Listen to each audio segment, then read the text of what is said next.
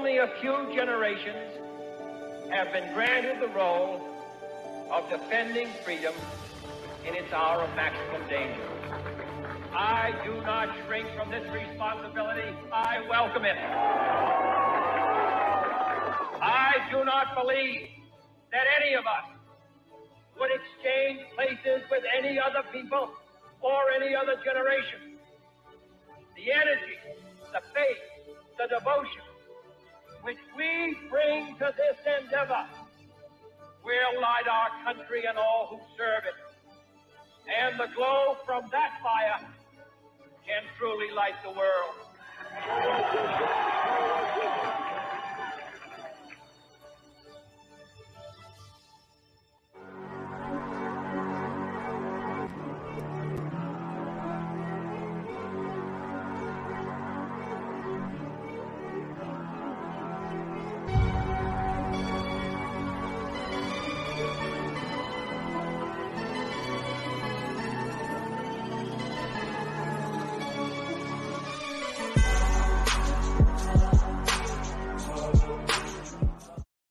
Good evening, America. Good evening, America. Good evening, America. Welcome back to the C Report. And I am your host, Mr. C, otherwise known as Michael Aaron Casadis. And we're coming to you live on this, is it Tuesday? Tuesday. I put Wednesday in the date. Today's Tuesday, right? Yeah, today is Tuesday, I'm pretty sure. Let me take care of that real quick. Welcome to this Tuesday edition of the C Report. We are coming to you guys live, as we usually do on weeknights when we are actually here. I should say I'm actually here. Don't forget, guys, I am a twin, so I do tend to carry the plurality of pronouns around with myself. Do forgive. But anyways, good to be back here when I am here, guys, and I am muted. All right. We'll take care of that in post, ladies and gentlemen. Welcome to another edition of the C Report, ladies and gentlemen. Coming to you on this Tuesday, June 21st, 2022. I'm your host, Mr. C, also known as Michael Aaron Casadis, and it is good to be back and live with you here and now. Ladies and gentlemen, thank you for that quick word on the mute there, Mr. Railanon over in the audience. Yeah, we'll have to take care of that in post. Gonna have to get back into the swing of things. Anyhow, we're coming to you live tonight, guys, as I normally do. When I am able to be here with you guys. I apologize for my absence the last just about week, ladies and gentlemen. The last time I was live here on the air was during the celebratory President Trump birthday bash edition of the C Report, which honestly, y'all, I thought was a pretty damn good episode. And then bam! Right in the kisser, guys. I was out really sick. Tell you what, man, my immune system is just not what it used to be, guys, but I don't know where the heck this thing came from. In fact, I still have a bit of raspiness in the voice and a little bit of congestion, a little bit of the medicine-y head, hence the mute gate at the start of the show. Anyhow, yeah, came out of nowhere. It seems like I kind of felt it coming on maybe towards the end of the celebratory birthday Flag Day celebration episode Tuesday. And by that night, guys, I had zero energy for like 3. I think it was like the monkeypox infected COVID variant ZD LGBT. It was the LGBT variant of COVID with monkeypox because it was out there screwing around, right?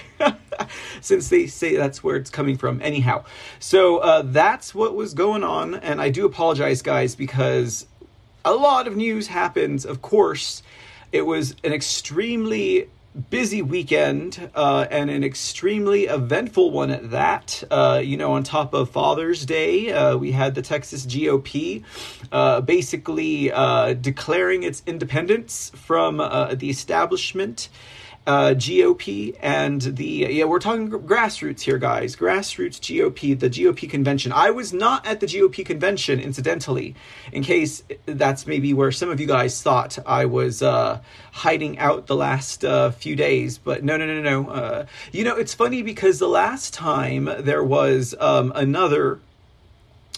delegate meeting, a delegate convention, in fact. And I got sick during that as well. I don't understand what's up with that. It's like when we have elections here in my neck of the woods, it rains, with the exception of last time. But we also had a mass shooting on that day as well. And then, of course, when it seems like there is some type of delegation or something eventful for the party I'm currently attached to or tied to, whatever you want to say, I seem to get sick. So I don't know what's up with that, guys. It is very disturbing to think about it. But we're not going to think about that, right? No sense getting oneself tied up in conspiratorial theories about, new neighbors moving in and spraying your apartment with some rancid monkeypox COVID variant. So yeah. Anyhow, it got everyone in the C household. Disco Ball is still recovering as we speak. And, I was down 3 days straight, did not get out of bed, did not eat anything, basically. And, they say it's allergies. I don't know if it's allergies, guys, but, it didn't feel like allergies. Let me tell you what, it didn't feel like allergies. So, I missed out on a bunch of news items going on, guys. I mean, we were right there at the threshold of New Mexico, right? And New Mexico standing up strong right now, for sure. Well, I really wanted to get into New Mexico and into Texas tonight, guys, but, I am still not at 100%, and we were live on the air earlier today. I refrained from showing my mug on camera because I was still in a very pajama jam and rollers situation, guys, and I didn't want to do that to you all. But we were on the air earlier because they had the January 6th Unselect committee, which I am just calling it the Shim, Sham, Flim, Flam Floozy committee, or I don't know, something to that extent.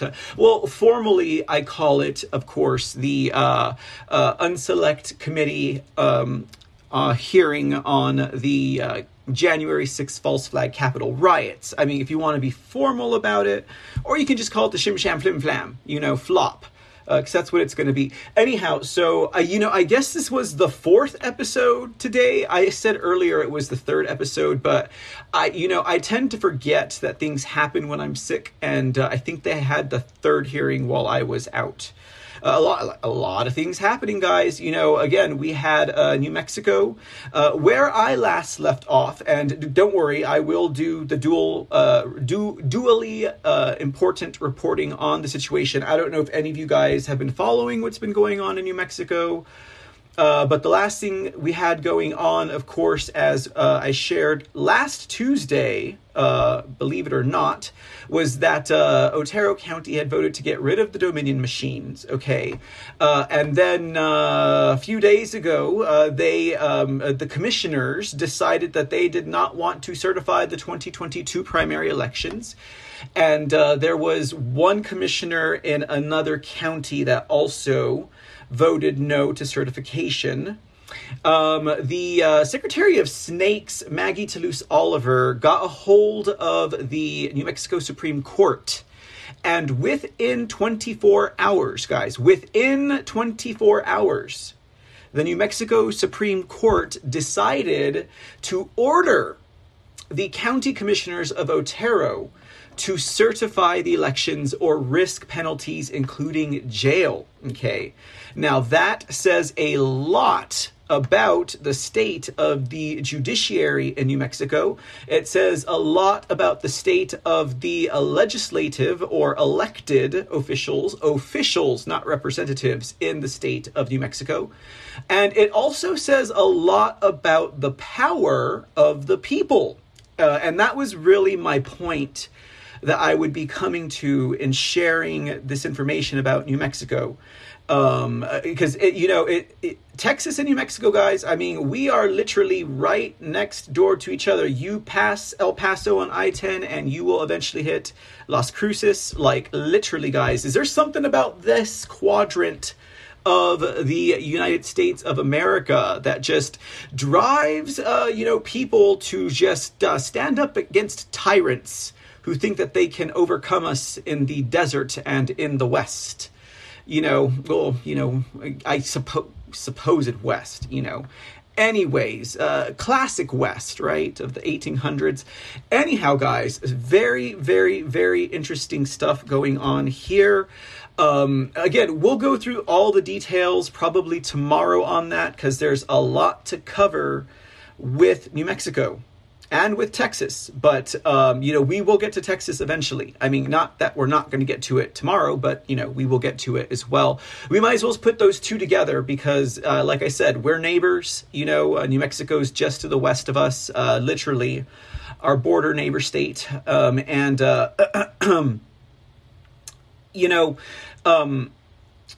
I just want you all to really, really grasp this nugget before we get into tonight's report. And we'll be talking about the Shim, Sham, Flim, Flam, guys. I know, a lot of people don't want to talk about it. A lot of people are not covering it, and that's totally fine. Because we'll cover it here at the C Report, because a lot of interesting stuff, guys. We were debunking that mother in real time as we were watching it today. And I brought you the receipts for this episode, which we've incidentally already, played here at the C Report, but I brought you all the receipts, okay, for everything I said today to rebuke all these lying demons. And I'm talking about specifically that panel, okay, that panel of lying, treasonous demons, right? Everyone from Rusty Buckethead Bowers all the way to Gabriel, looks like Francis from Pee-wee's Big Adventure Sterling. Gabriel Sterling, to Secretary of Snakes, Bradford Rottenberger, okay, to Wandrea, the fraudster, Shea Moss, and her Mima, Shady Freeman, right? Or was it, no, Shady Ruby, right? Shady Ruby Freeman, right? Not Lady Ruby. She ain't no lady. That ain't no lady. No lady would ever betray their country or their countrymen like Shady Ruby Freeman, okay? Yeah. And feign their tears while they're at it. And if any of you guys saw the intro video, you're probably like, I know you at least saw it, Mr. Railanon. JFK speaking. You remember, guys. You remember, of course, that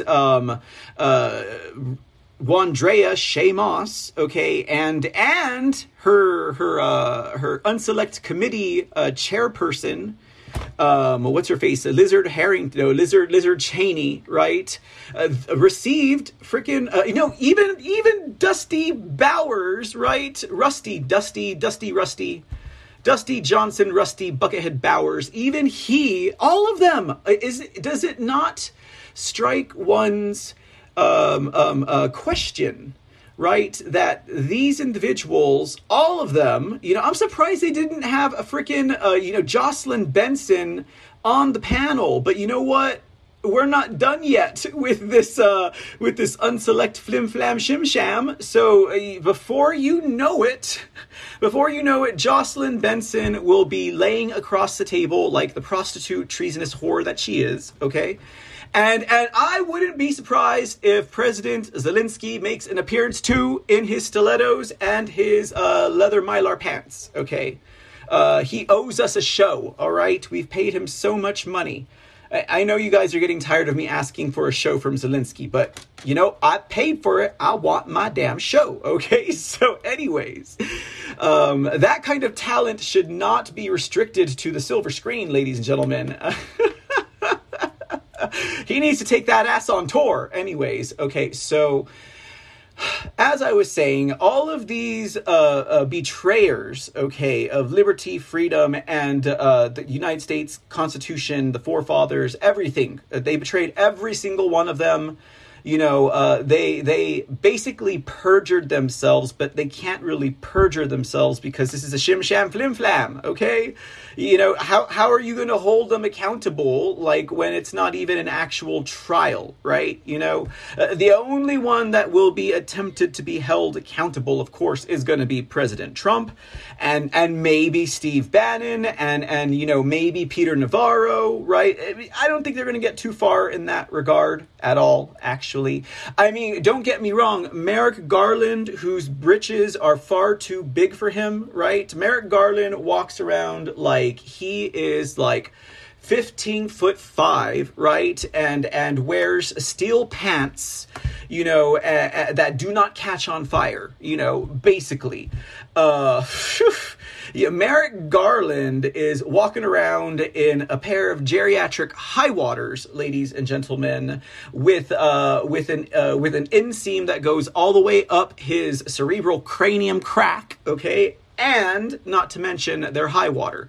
So Merrick Garland, he may try, okay? He may try.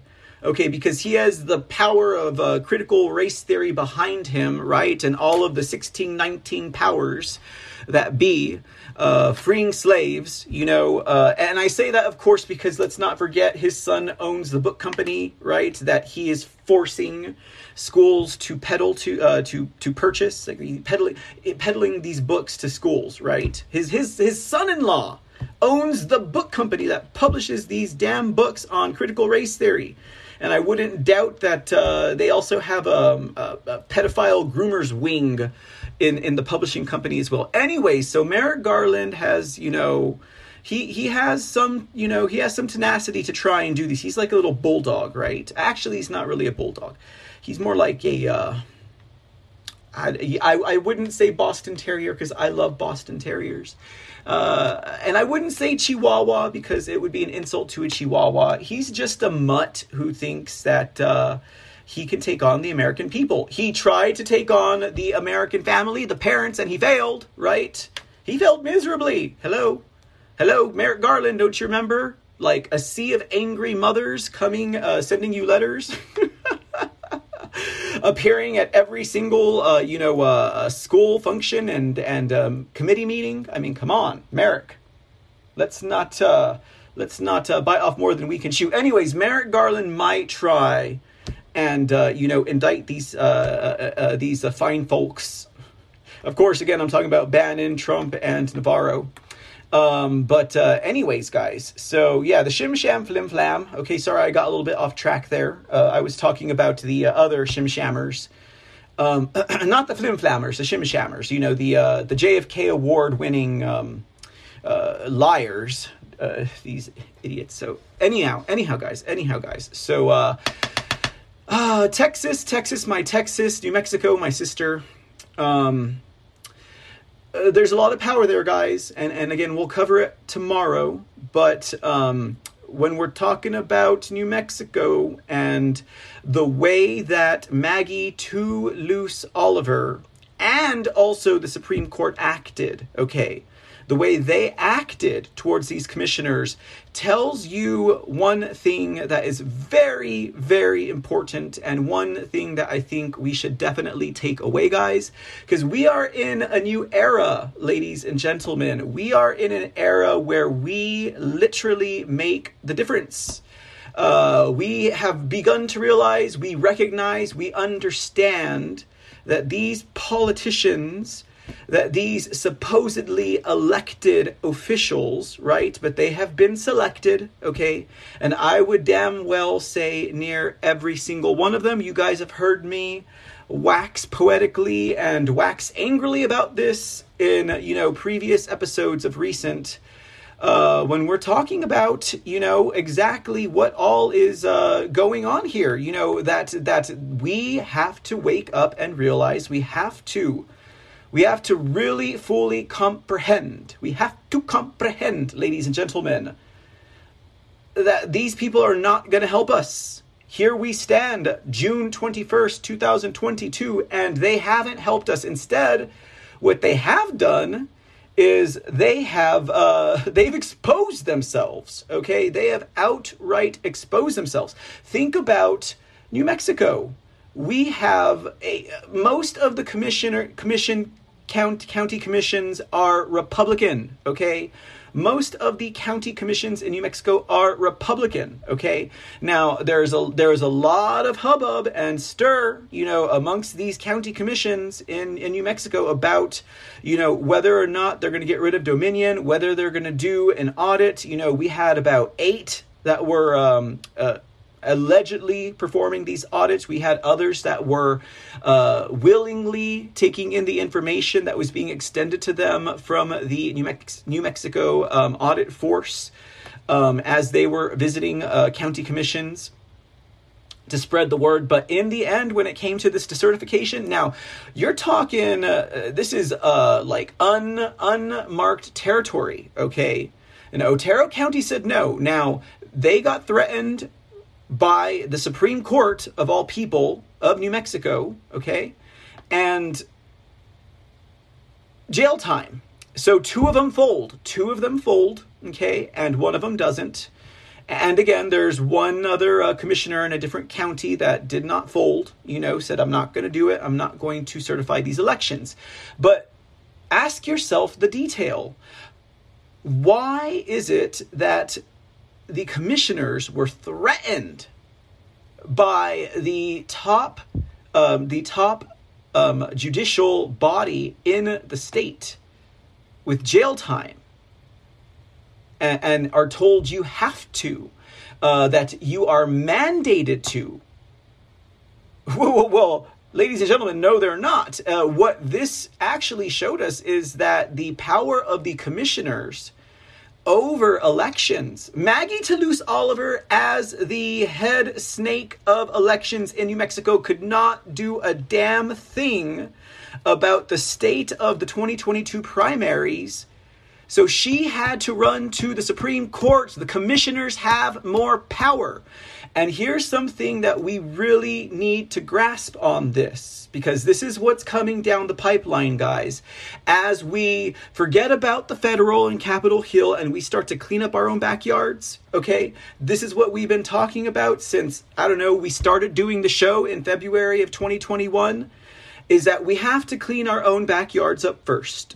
We have to take care of the local. And as we do that, as we graduate back into each level of local governance, okay, and sovereignty, they're going to throw more stuff at us. They're going to tell the state, oh no, the state, you can't do that with elections. You have to follow the federal election guidelines. Oh, well, no, we don't. The 10th Amendment and the 9th Amendment tell us that we have the power back into the states to take care of our elections, okay? Because it's not enumerated in the Constitution or the Bill of Rights, right? Okay, so we take it back to the state level. Okay, so then we get to the state level and we have jagoffs like Maggie Toulouse Oliver, and we have a corrupt judiciary like the Texas Supreme Court, for example. They are corrupt. The Texas Supreme Court is corrupt.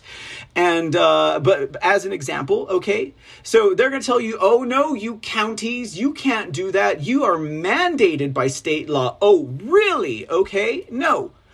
You see, it's like what are those Russian nesting dolls? Ooh, is Russian a bad type of an example to use, right? We got the big mother at the federal level, then we got the next one at the state level, then we get down to the county level, then we get down to the city level, then we get down to the damn precinct, okay? And we control it basically just shy of the state level, okay? Just shy of the state level. Can we, as the people, control the state at the state level? Hell yes, we can. What did Texas just do? Okay?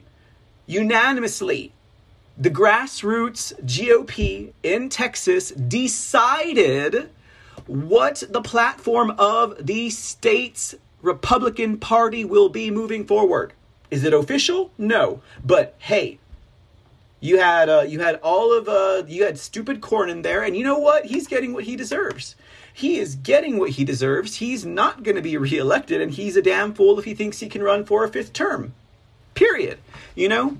It's coming out, guys. It's coming out in a wild, wild way right now. And I was sick for the last 5 days. So you know what? Things always happen when I'm sick. And I am just damn excited about it, guys. I am so excited. You know, because they're going to come at us like that. They're going to say, you can't do that at the city level. You can't do that at your neighborhood level. You can't do that at your county level. Oh, yeah, I beg to differ. You know, what Otero County did is the perfect example of how powerless these snakes are when the people stand up, ladies and gentlemen. That is a perfect example. That Maggie Toulouse-Oliver could not do anything with her state elections, okay? And she's still in trouble. She's still in trouble. You know, and that's not to mention, guys, that's not to mention that the, you know what I've been ragging on the most, right? Like when I get really, C intense, right? Is over the EAC accreditation or lack thereof and certification or lack thereof of the machines in 2020. Like, you know, you guys know how I've been crying and complaining about that. That thing is coming to the surface. Like, in crazy, crazy fashion, guys. It's coming to the surface, okay? In fact, I just wrote an article about it. You know, that's the thing about being sick, is I didn't even have enough strength to, like, do work in the background. You know, like, it wasn't until, I think, day 4 that I actually had strength to, like, you know, I finished writing the article over at thecreport.com. You can go check it out, and it is Maggie Toulouse-Oliver confirms lack of certification and accreditation for the 2020 election. Since it's always been hearsay, right? But it has been known since 2021 that these machines were not lawfully certified, and the voting testing system labs were not lawfully accredited, which means that these machines were not lawful, which means the votes are unlawful and they should be rendered null, okay? That little fastidious golden nugget is slowly rising to the top, right? Like yesterday's corn. It's wonderful, guys. It's wonderful. What you guys can do is share the information, okay? Share that information. You know, if you're in a chat room and they're talking about elections, say, hey, didn't you hear about this? Didn't you hear about the lack of accreditation? You're talking with some friends and they're talking about the elections. Did you hear what New Mexico just did? You know, in Otero County? Did you hear how the Secretary of State couldn't verify? Couldn't certify and confirm and finalize their primary because of 1 or 2 counties. That's right. Just slip those nuggets in there, ladies and gentlemen. Let them know, okay? Because this is our time and our moment, guys, to do it. You know, I mean, if we're not here for anything else, it is at least to absorb and to transmit this information, this energy, so that this way others will have the privilege of knowing there's no better gift than the gift of knowledge, okay? And knowledge itself is a form of protection and power, okay? So, and that is exactly what we need, guys. I mean, it has always been said that mankind will make the right and good decision if they are given good information, okay? So don't deny your brothers and sisters of this information, okay? It is not just, it's not just to pass the time for an hour or two. It's literally here so that you can pass this on, ladies and gentlemen. Pass it forward, pay it forward. This information that people aren't getting anywhere else. I mean, you guys, this audience gets information from so many various places that I believe are, worth it. They're reputable. Pass that information forward. Pay it forward. Pay it forward, and do it in real life. Don't just save it for the memes. Don't just save it for the keyboard warriors. Ammunition. Like, get it out there in real life. Make a difference. Leave a mark. Okay. Make a sign, make a poster, do something like that. Anything to get it out there in real life, because people need to see that it exists, and it is not the type of information that will only be relegated to the ether webs and the interwebs and the internets and just out there in cyberspace. It is very real information. It's very real situations. There are people who are very much so experiencing and fighting just so that I have the ability to share this good news with you. So, pay it forward. Do them a favor. Do your country a favor, right? If you want to ask what you can do for your country, well, here's your time, guys. Here is your time. All right? No jokes. No jokes. No jokes at all at this point, y'all. We are here, okay? And we'll talk about the rhinos tomorrow, okay? I promise, all right? Okay, guys, let me dip into the chat room real quick so we can get tonight's report underway. Ooh, man, that felt good. I think I've been saving that up for the last 5 days or so. We got Raylanon in the house. Thank you for the 117 gold pills, my friend. Good to see you again. The Speak Uneasy. Good evening, dear sir, and thank you again for the prayers and the well wishes while I was out. Raylanon says you took an extended Juneteenth holiday. Well, it was all of that. It was all of that trash can punch, man. It was. Yeah, anyways, oh man, okay, so another thing that happened while I was out, the plumbing backs up in the kitchen. So I had plumbers here yesterday, okay, and I mean I live in a loft, so I can't help but hear their conversation, and one of them is telling the other one, yeah man, it's Juneteenth, man, and the other one says to that one, oh, I don't even know what Juneteenth is, what's that all about? And he's like, man, yeah, it's like it's the day for my people, and he's like, oh man, I didn't know that about you. And I'm like, he's black anyways. He's like, yeah, you don't know. He's like, you don't know a lot about me, man. And yeah, and I'm just like, okay, all right, Juneteenth. I know you guys heard me go on about Juneteenth. I probably sound like I was a member of the KKK. What was that? A couple of episodes ago, like a week removed. Just because,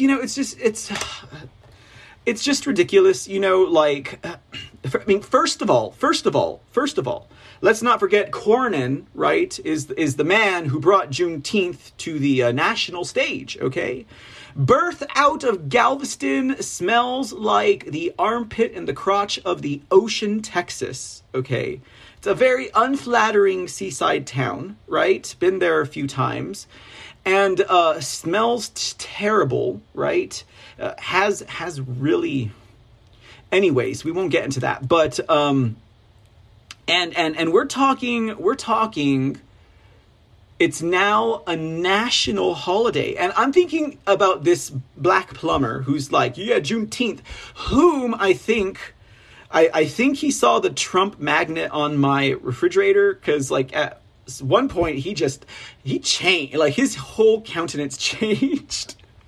Anyways, I was like, I forgot I had that out there. But anyways, so I'm just like, what do you really know about Juneteenth other than the fact that you have to work today and banks are closed in honor of freeing slaves, right? Which it's a total, is misnomer the right word for that, guys? I mean, let's think about it. June 19th, 1865, okay, is when it happened in Texas, okay? There were 9 other states that had already abolished slavery. So what are you talking about? Juneteenth is the day of your people. Maybe in Texas, but he probably ain't even from Texas. You know, but now it's the whole country. And so now the entire country, the entire feeble-minded, woke black population believes that their people were freed on June 19th, 1865, even though they probably ain't even from Texas, okay? And so, you know, it makes no sense. There are, like, I think it was 9 other states in the Union that had already abolished slavery before 1865. And I think also, if I'm not mistaken, it was in 11 of those states that the KKK would not persecute black people on that day. So what the hell kind of crap is woke Rhino Cornyn trying to, like, retard the people of America? I mean, you just set them all back, Cornyn, okay? Cornyn just set them all back in the name of being woke and hip and moderate, right? But we know he's nothing more than a damn dirty progressive rhino, Cornyn is, and his day is about come, you know? So whatever, Cornyn, you just totally made all of those woke, libtard black Americans look a certain way. And by the complexion of your skin, Cornyn, I would almost say you did it on purpose. You damn racist, Cornyn. Shit. Anyways, okay, enough about that, guys. Thanks for the Thanks for interjecting Juneteenth into my little opening there, Mr. Relenon. You're always good for for giving me some ideas there, buddy, old pal. So let's finish up here in the chat room, and we'll move on to today's report. It's going to be all about the Shim, Sham, Flim, Flam, guys. So I hope you guys brought your barf bags. Let's see here. Shanjo, welcome back, Shanjo. Saw you earlier this afternoon. Thank you for the cookie, Mr. C. Glad you are up and about. Yes, I made myself promise I would take off my rollers and get out of my night robe for the C report this evening. It feels good, you know, even though it's extremely, I mean, I'm warm in here. I don't know if you guys can tell. I'm like glistening like a pig right now. Still, I guess, you know, I had fever for 3 days. I mean, I don't know. I don't have fever now, but I don't know. Maybe it's just, I'm sweating it out. You know what I mean? But you know what they say? Look good, feel good, look good, feel good. So, you know, I feel good at the moment. It's probably because I'm hanging out with you guys. Tam Growl's in the house. What's up, Tam Growl? Good to see you again. She says, you were late. I got worried. Aw, Tam, I didn't mean to worry you like that. I know I was running late. Well, you guys will see why I was running late, because tonight's report, I had told you guys I had pulled the article about how Bradford Raffensperger actually comes out of a firm in Atlanta that literally runs Democrats as Republicans, okay? And I shared the story with you guys last July, okay? And, well, you know, we're resurrecting the story just to show all the receipts against these treasonous, lying jagoffs that were utilized as witnesses for this stupid Shim, Sham, Flim, Flam. Ladies and gentlemen, so you guys will see. I got all of it here for you guys tonight. So that's what we'll be focusing on, and then we'll get into more pertinent information tomorrow. There's a lot of stuff going on, guys. You heard about the cows, right? You heard about the cows that dropped dead in Kansas, okay? Now, I know I was not the first one to report this, you know, but I did share with you guys, what did they build in Kansas? You guys remember? A biosafety level 4 lab. I think I shared this information with you in March or April of last year, okay? Late April, okay? And now the cows are dying, right? You remember what we watched the videos, right? About this biosafety level 4 lab that they were making in Manhattan, Kansas, okay? And what is it? The foot and mouth diseases of these cows, right? We're talking about like mad cows, right? Okay. And then all of these cows drop dead because of a supposed heat wave. I have an article from the Epoch Times. Headline: Herd of cows drops dead from heat wave in Kansas. All other animals in the wild survive.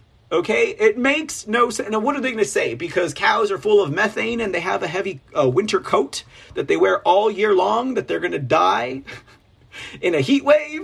Seriously? Okay, really? Right. Yeah, there's probably something else going on there, guys. And, you know, I really couldn't say that it has anything to do with the Manhattan, Kansas Biosafety Level 4 lab.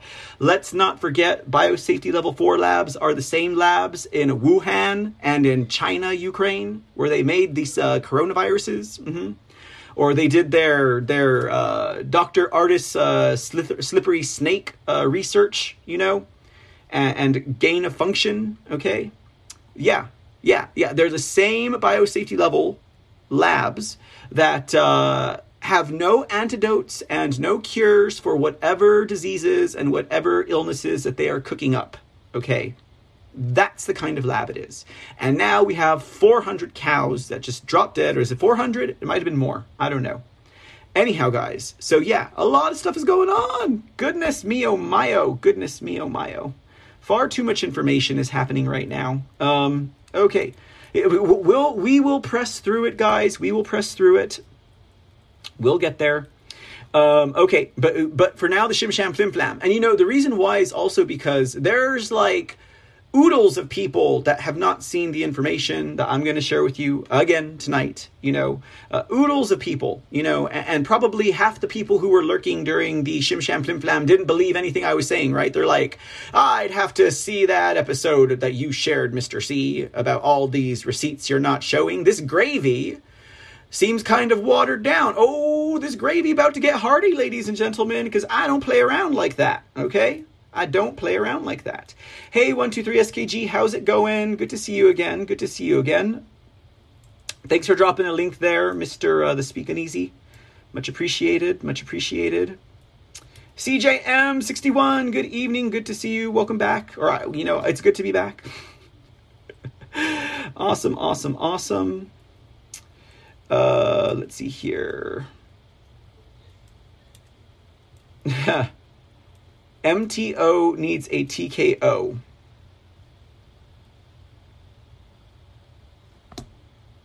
MTO? Who's that? I know it's someone I should know. I was like Marjorie Taylor Oppenheimer. Anyways, that's probably y'all's conversation. Sorry, I'm eavesdropping. Let's see here. What we else got going on? I look forward to the power returning to the states. I look forward to the power returning to the people. But first, the people have to want to receive that power, you know? Like right now, I still feel there are a lot of us who are like, I don't want that. I don't want that kind of responsibility. I don't want the responsibility of being a self-governing sovereign individual who has self-determination, freedom, and liberty. I don't want that kind of responsibility. I want to be just like Wandrea Shea Moss, and I want to be told what to say, how to say it, when to say it, and when to put on 60 pounds, right? That's what I want to be like. Hey, Slug Trail, what is going on? What is going on? Sounds like Louisville. Holy shit, the Ohio River is screwed. I'm not sure what you're referring to there, Mr. Slug Trail, but that does not sound too good. No need to apologize. Let's see here. Just pulled out from the cloud date. Just had a ring to it. I don't know what you're talking about, you guys. Anyways, okay, so... Sassy Q's in the house. What's up, pew, pew, pew, Sassy Q? Storms are rolling in, says Sassy Q. Oh, yeah. Yeah, it's been pretty hot here in Texas.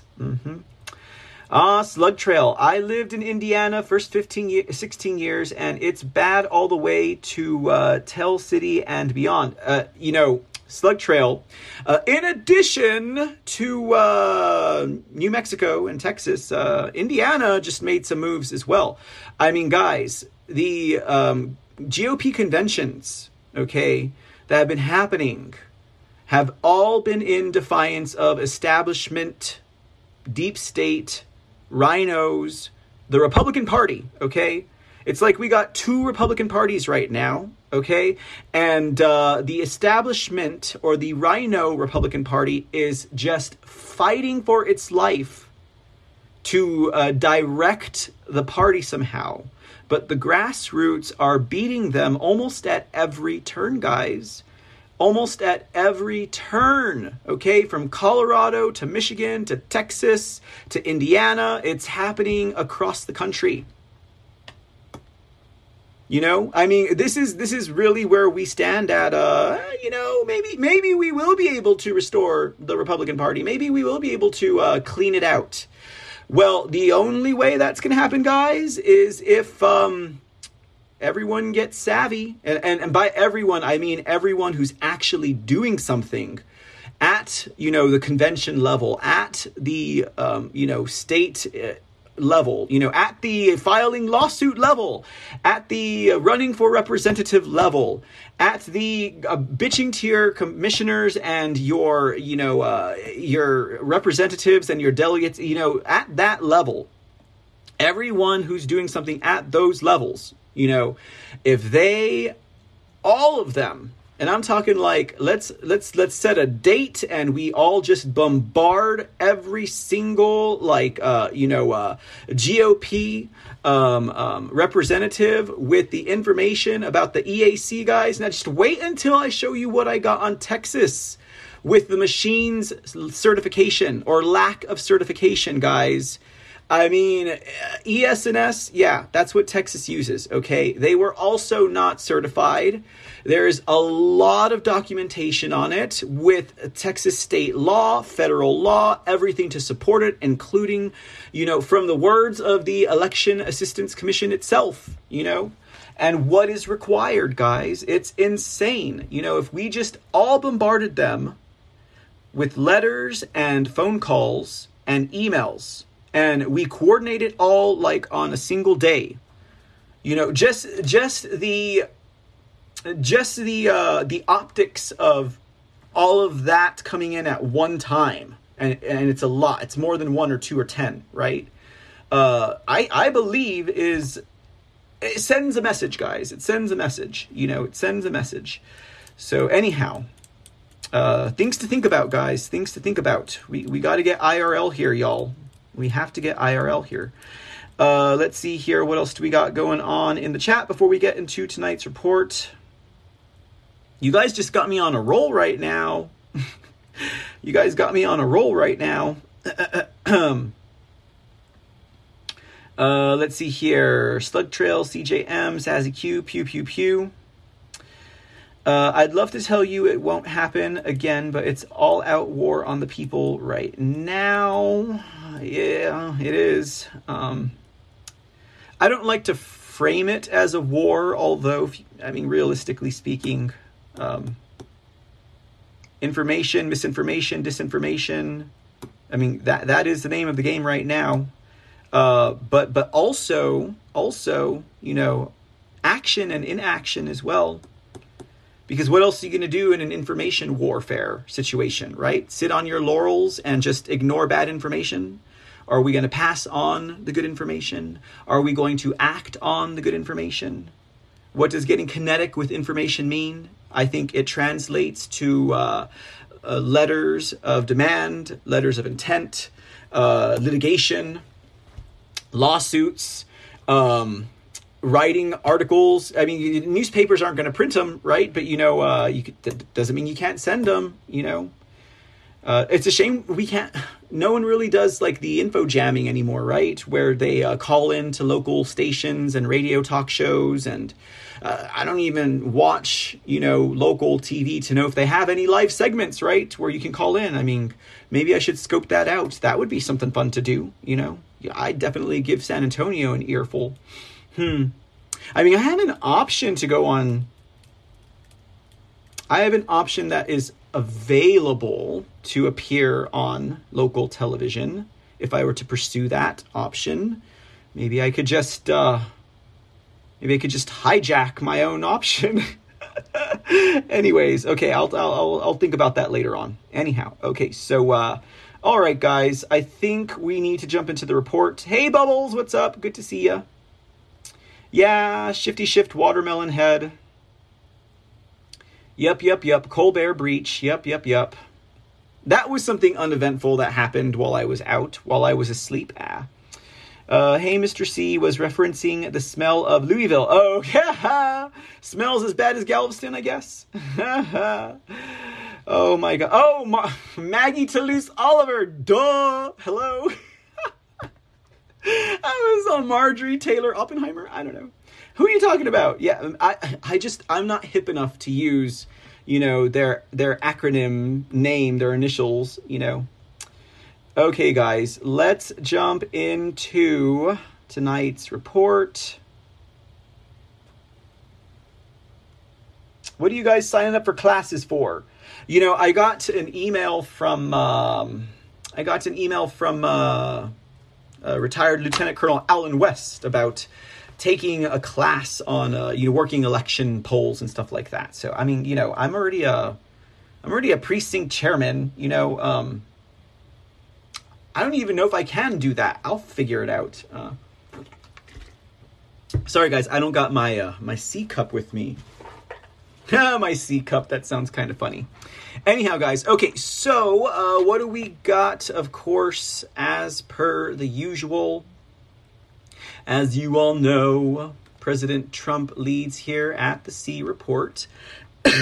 So, in lieu of any statements or truths that President Trump has shared in the last 5 days, I got a doozy for you. I mean, considering that tonight here is about the Shim, Sham, Flim, Flam, we're going to actually read his statement that I think provoked today's proceedings, okay?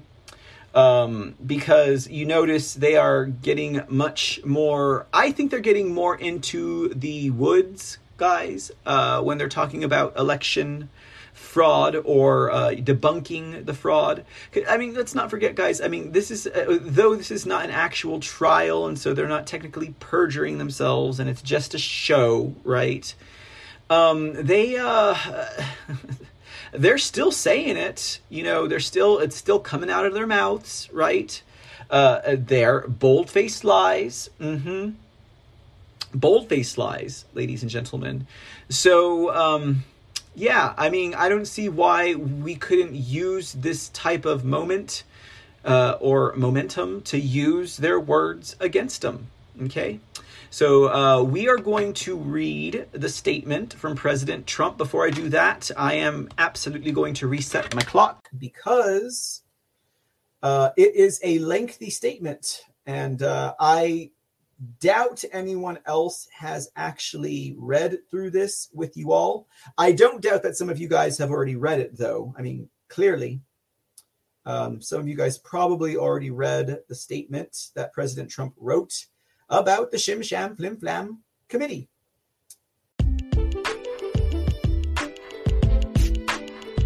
What's up, ladies and gentlemen? It's Mr. C from the C Report, and I'm stopping in for just a sec to encourage you guys to head over to thecreport.com. At thecreport.com, you can get more information on the C Report, check out episode resources, follow our blog and get new articles every week, join our mailing list, and stay abreast on the latest news and information. That's right, head on over to thecreport.com, that's www.thecreport.com, and be sure to follow us on our social medias, Truth Social, Rumble, Twitch, CloutHub, and Pill.net.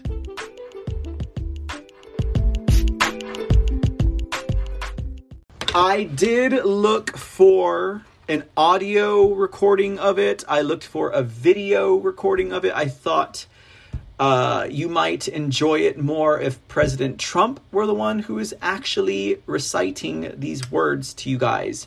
But indeed, there was none.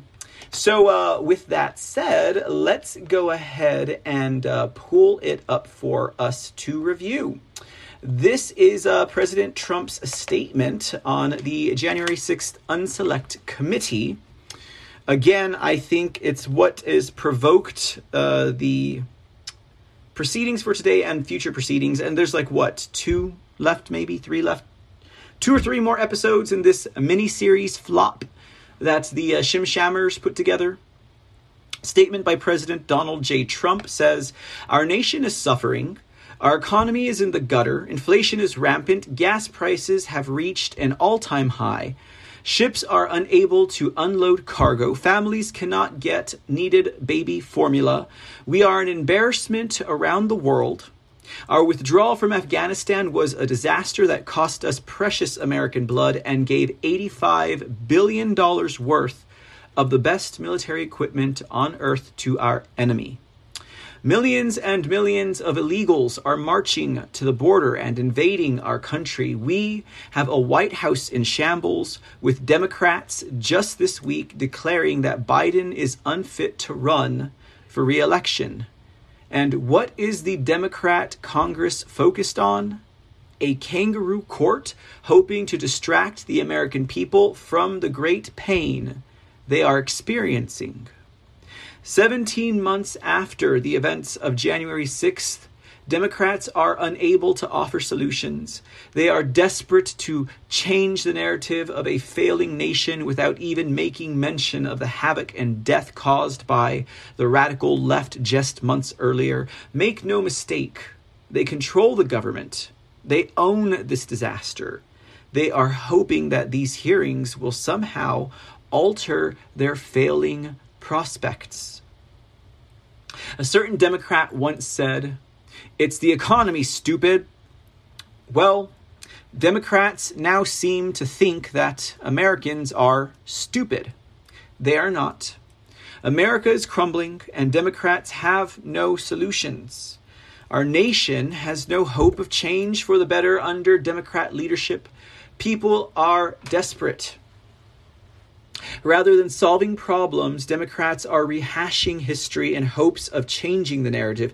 During my time in office, our nation was thriving, our economy was strong, and the price of gas was very low. Above all else, we were respected, perhaps like never before. America prospered under the Trump administration. The Sham investigation. The January 6th Unselect Committee is disgracing everything we hold sacred about our Constitution. If they had any real evidence, they'd hold real hearings with equal representation.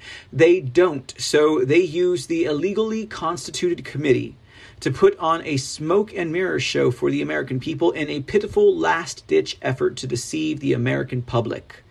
Again. Our Constitution protects the rights to confront accusers, honors the rights to fair trials, and holds the right to legal representation as paramount in our justice system. Equal representation and the opportunity to offer rebuttal evidence is fundamental in our legal process. The committee has obliterated those rights and is making a mockery of justice. They have refused to allow their political opponents to participate in this process and have excluded all exculpatory evidence or witnesses and anyone who so easily points out the flaws in their story. Make America Great Again witnesses were interrogated behind closed doors and ordered to not record their own testimony. Members of my staff, my friends, supporters, volunteers, donors were subjected to hours upon hours of inquisition, oftentimes having nothing to do with the January 6th. Their very lives were turned upside down for obvious reasons. They were told it was an ongoing investigation, and any reproduction of the interrogation would be viewed as an attempt to interfere in the investigation. They were gagged, threatened, and in some cases ruined. Yet the Unselect pseudo-committee has coordinated with their media puppets to broadcast their witnesses on national television without any opposition, cross-examination, or rebuttal evidence. The American public has a right to know the truth and see every witness but these corrupt officials are trying to force-feed the public with their politically opportune sideshow. What are the members of this treasonous committee afraid of? Why can't they let the countervailing opinion be heard? Why are they hiding evidence from the public and only showing information that favors the Democrats' tall tale? They're afraid of losing the narrative because their political opponents could easily show how the committee is lying to the nation and has stripped Americans of their rightful power. Democrats created the narrative of January 6th to detract from the much larger and more important truth that the 2020 election was rigged and stolen. Politicians from both parties, but mostly the Democrats, worked in conjunction with corporate elitists to strip Americans of our right to elect our own leaders. To do so, corrupt officials violated their own state laws. The separation of powers is designed to make sure that no officials become dictators by granting the authority to make laws with the legislature and execute laws with the executive branch. No one office should have complete power. It must be separated among different offices. In 2020, separation of powers went out the window. The state executive branch in both red and blue states decided to completely ignore state laws, make up their own rules, and execute them.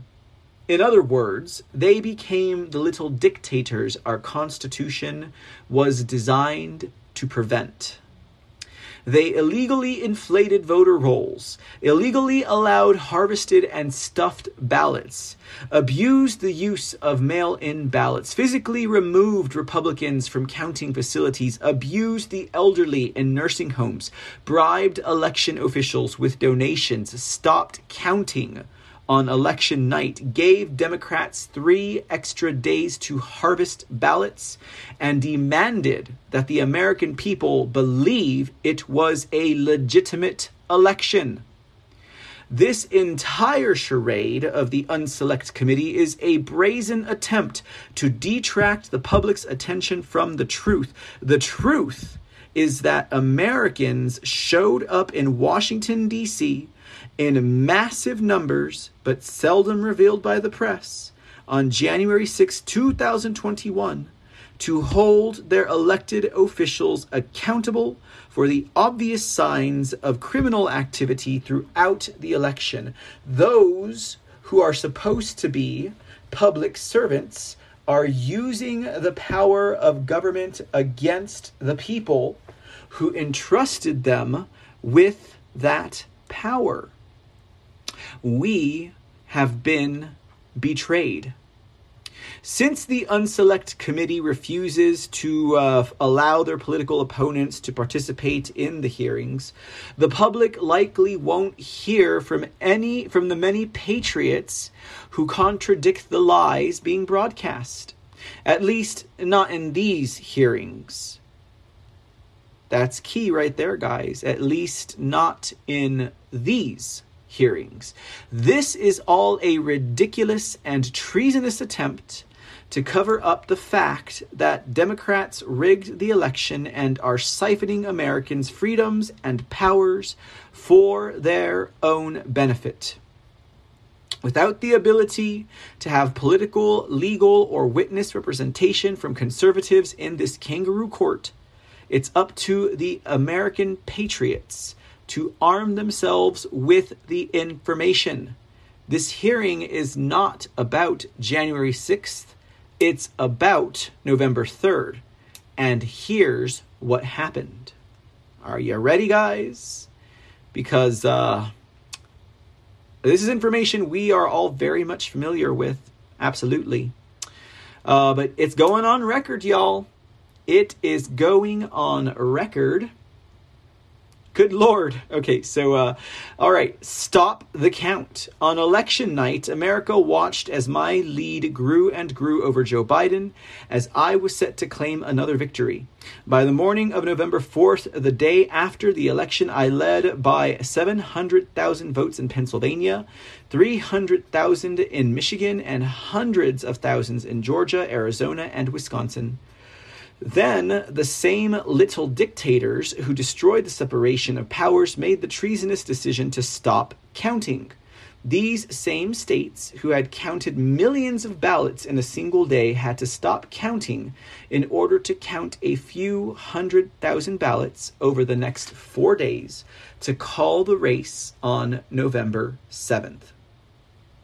Why would it take 4 more days to count a few 100,000 votes when they had counted millions in 1 day?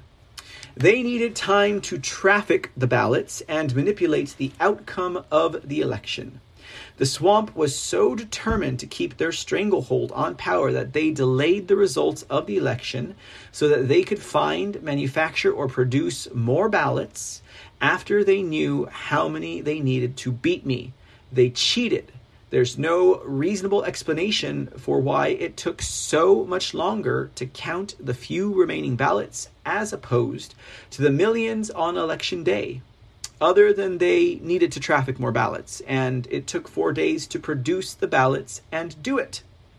They could not have done it without an elaborate ballot trafficking scheme.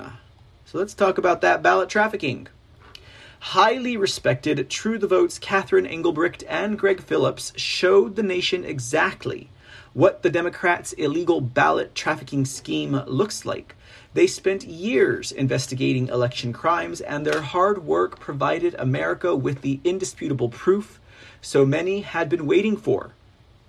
True the Vote cooperated with Dinesh D'Souza to produce the blockbuster documentary 2,000 Mules, which provides video evidence of the ballot trafficking scheme Democrats have created. Engelbrecht and Phillips used geofencing data that they purchased to isolate and identify potential mules. Like drug mules in this context, mules are those paid to illegally traffic ballots from nonprofits organizations and drop them into the ballot drop boxes. The search criteria they used was to isolate cell phone data that had been to 10 or more ballot drop boxes, while also visiting at least 5 identified nonprofit organizations during a 2-week period. There's no legitimate reason for any individual to visit 10 or more ballot drop boxes. Why would anyone need to vote 10 times? Couple that with the idea that the same individuals were also visiting the offices of liberal nonprofits in the same time period. At least one whistleblower at one of the nonprofits in Yuma came forward and confirmed that these organizations act as trafficking hubs for the mules to pick up the ballots to drop off at the drop boxes. One woman in Arizona has already pled guilty to a Class 6 felony for participating in this ballot trafficking scheme, and Democrats are getting tax write-offs for this behavior. True the Vote and local law enforcement have the video surveillance showing the mules dropping many ballots into the drop boxes, which confirms the geofencing data that Engelbrecht and Phillip had gathered.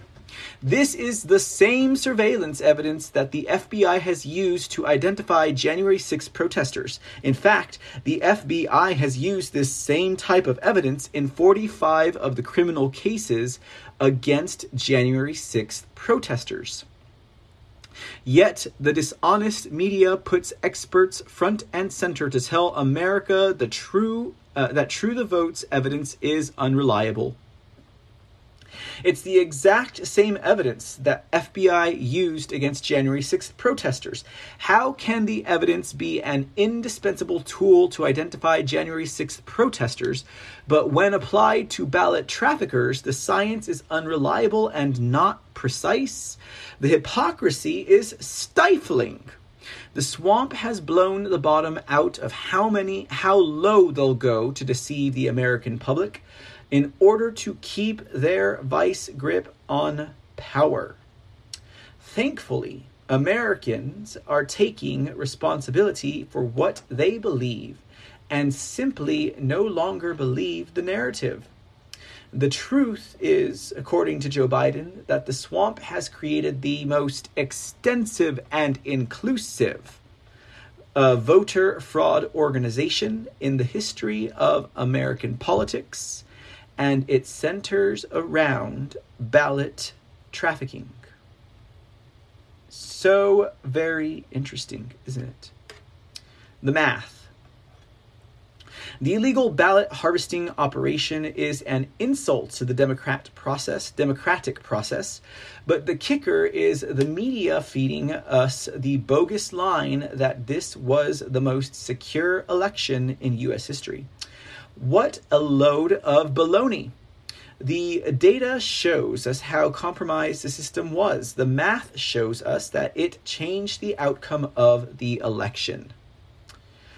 Looking at just the known traffickers, Engelbrecht and Phillips identified the 2,000 mules. We know they averaged 38 drop boxes, averaging 5 ballots per box. That totals to 380,000 illegal ballots inserted into the election via the drop boxes. We also know they targeted specific counties in order to impact the outcome of the election.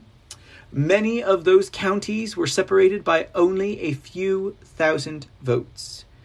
Based on the data, Georgia had 250 mules average, 24 drop boxes with 5 ballot boxes, totaling 30,000 illegal ballots. The margin of victory in Georgia was only 11,779, meaning that ballot trafficking alone would have changed the outcome of the state.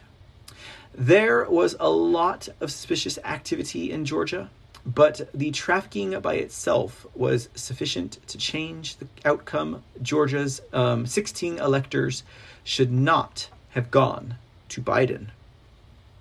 A similar story occurred in Arizona. 200 identified mules averaged 20 drop boxes and 5 ballots each.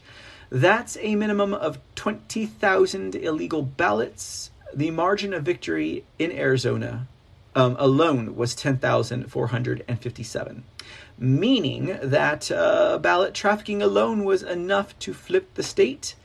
Arizona's 11 electoral votes should not have gone to Biden. True the Vote identified 1,100 mules in Philadelphia alone, each averaging 50 drop boxes, 5 ballots per box. That's 275,000 illegal votes. The margin of victory in Pennsylvania was only 80,555, meaning the ballots transferred. Oh,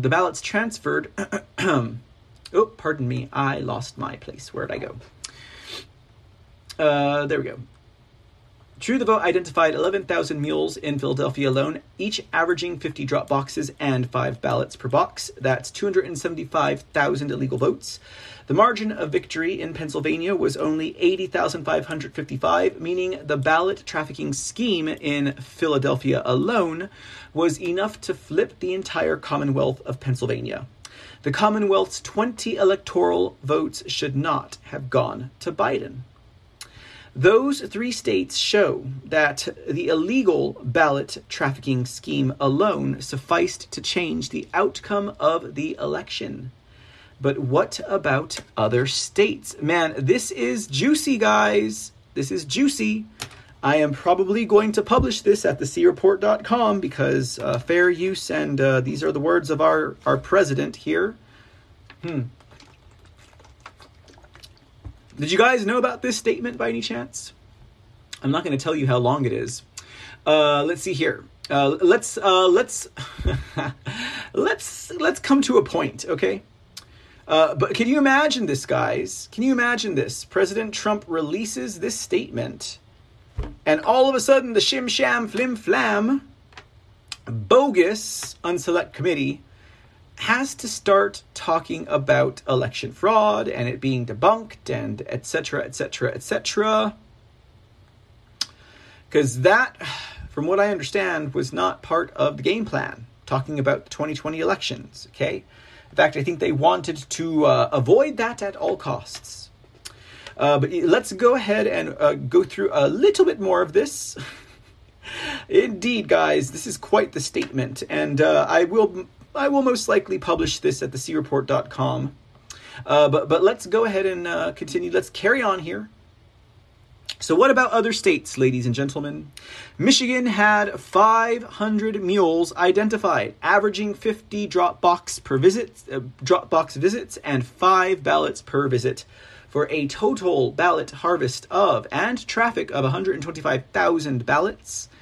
Biden's margin of victory in Michigan was 154,188 ballots. That means the ballot harvesting scheme, at a minimum, narrowed the results so that the operatives at the polls only needed to manufacture a little over 29,000 votes statewide. We all saw as citizens in Detroit protested outside the TCF Center because Republicans were excluded from the process in one of the most corrupt areas in the country. What were they doing inside? Did they discard Republican ballots? Did they print new Biden ballots? No one has been allowed to investigate in Michigan. Engelbrick and Phillips identified 100 mules in Wisconsin that averaged 28 drop boxes and 5 ballots per box. That's 14,000 illegal votes. The margin of victory was 20,682. That leaves only 6,000 votes for Democrat operatives to make up by either adding Biden votes or discarding Trump votes. Or both, right? We know that Democrats abuse the elderly in nursing homes that easily could have generated more than 6,000 illegal votes, likely more. They had to cheat in multiple ways to steal Wisconsin, but the evidence of foul play surpasses the margin of victory in Wisconsin by thousands of votes. With just Georgia, Arizona, and Pennsylvania, and there were others, the Electoral College vote would have been Trump 279 to Biden 259. But they cheated. And now look where we are as a country. Yes, indeed, ladies and gentlemen. We made it about halfway through the document at a whopping 12 pages long. We'll post it at the C Report. I'll do it after the show in case any of you guys want to spread it around, share a link, or read it, the rest of it yourselves, you know. Isn't that crazy, guys? How, when crystallized, specific, in order, and, coherent, how crazy and damning all that information is. Okay. That's just from the ballot harvesting, guys. That is from the operation that broke the wall, okay, for everyone. You know, all the people, like I said at the beginning of the show, all the people who denied, all the people who couldn't fathom that there was any type of fraud in 2020, that it was rigged in any type of way. After watching 2,000 Mules, everything became possible. Everything became possible. Every investigation, every discovery, and every story of fraud and insecurity of our elections, every fathomable reach became feasible after 2,000 Mules. So, pretty good stuff, guys. And now the EAC and its lack of accreditation for, Pro V&V and the machines to certification is coming to the top ladies and gentlemen. It's coming to the top. All right, so there you go. Oh, look, it looks like it was a bunch of footnotes here. Anyways. Okay. Talks about Zuckerbucks and the Center for Tech and Civic Life. Talks about, Democrats and their cries for election security and for auditing, right? And lack of security in the machines.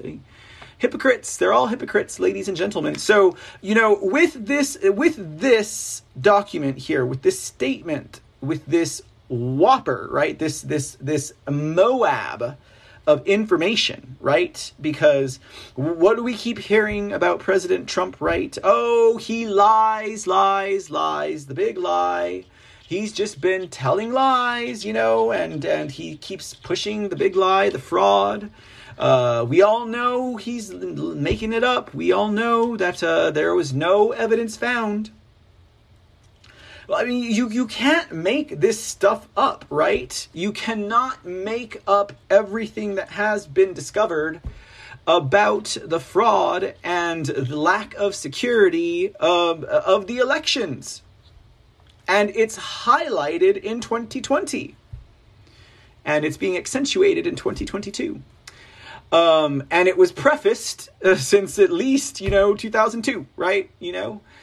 Since the hanging Chad situation, right? But they've always been stuffing the boxes. They've always been dropping ballots. It's just now they have technology to give them the assist in the steal to fool the people.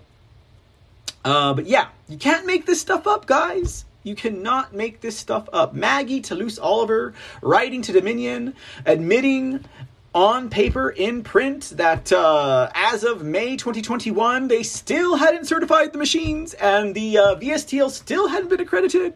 You can't make that up, okay? You can't make it up. I mean, it's the easiest way out. If we had made it up, we would have surely put that on the table first, because we could have decertified this mother a long time ago. Should not even have been certified. It should be nullified, right? We don't need to decertify. We need to nullify, okay? We need to nullify. We need to kick out every single person in office right now. We need to replace them either with, I'm leaning towards replacing them with an America First stand-in, grassroots, non-politician, right?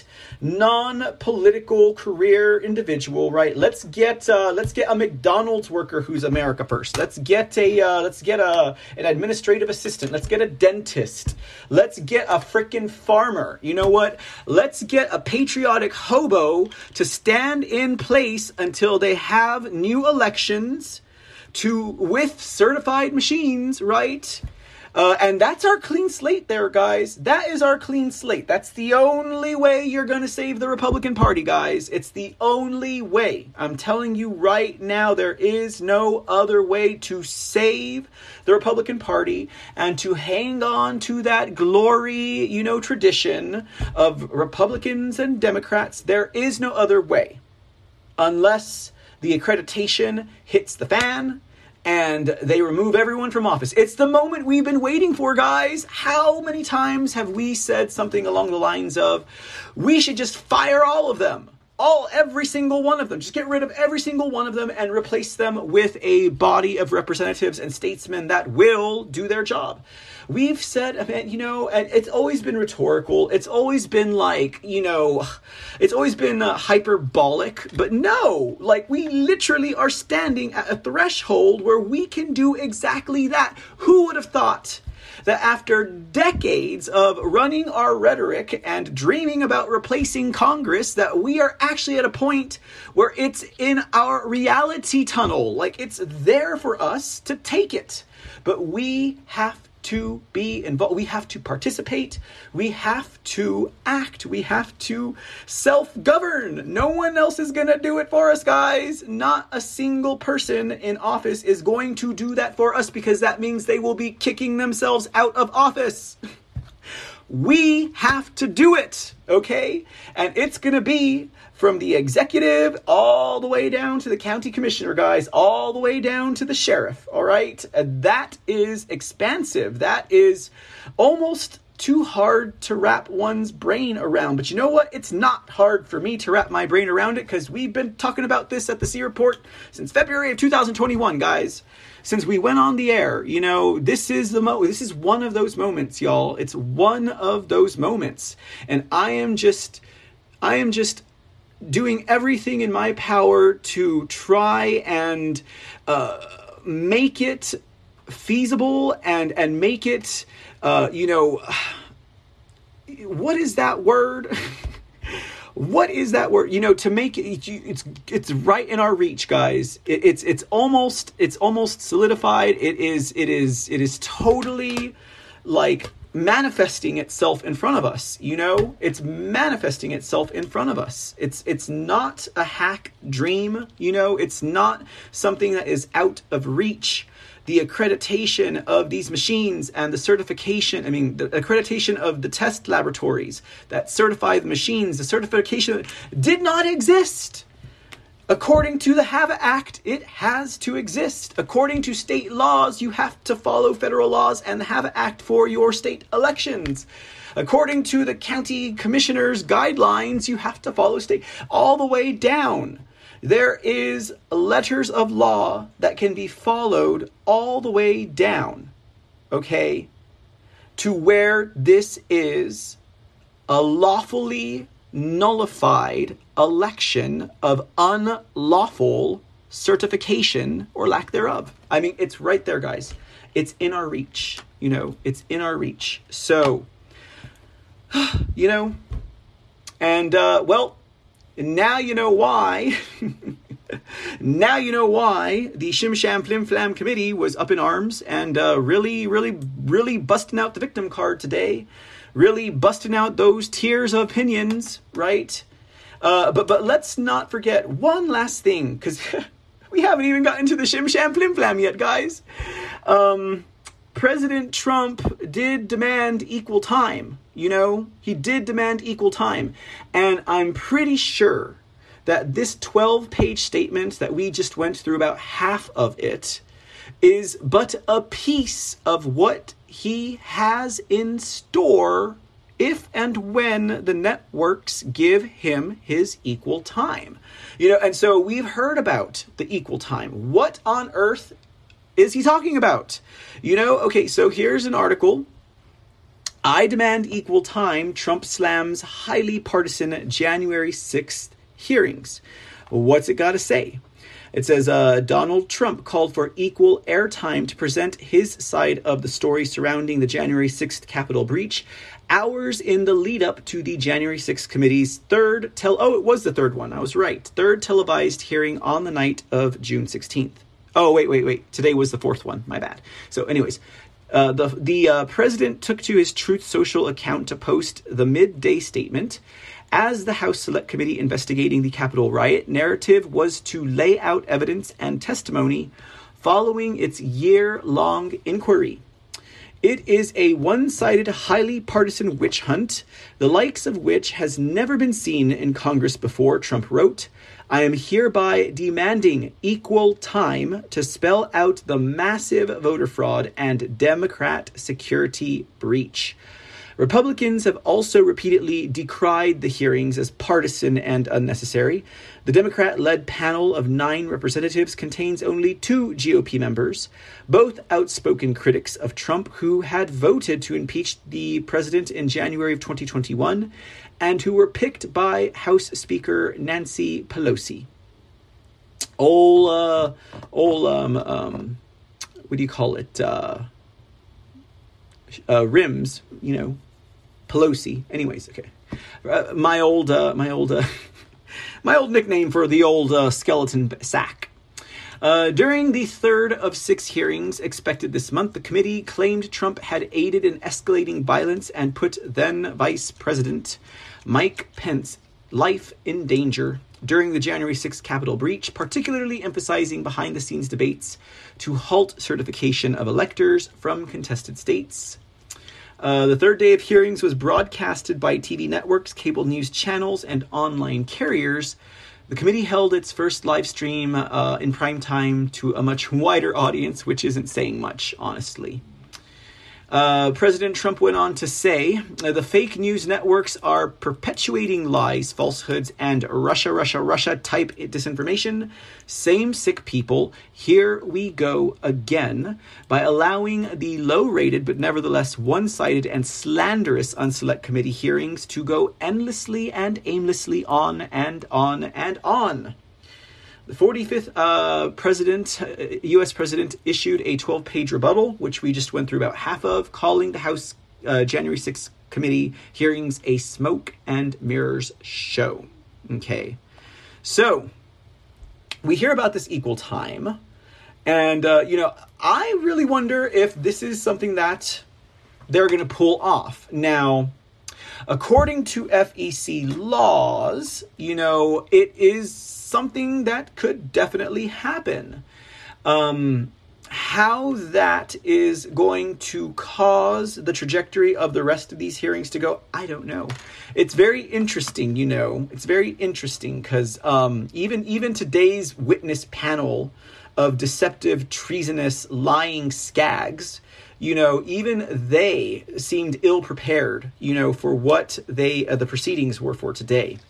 But let's take a look at this equal time rule just to clarify for those who are still foggy about what exactly we're talking about. It says, for the cable news show, see equal time TV program. So the equal time rule specifies that American radio and television broadcast stations must provide an equivalent opportunity to any opposing political candidates who request it. This means, for example, that if a station gives a given amount of time to a candidate in prime time, it must do the same for another candidate who requests it at the same price if applicable.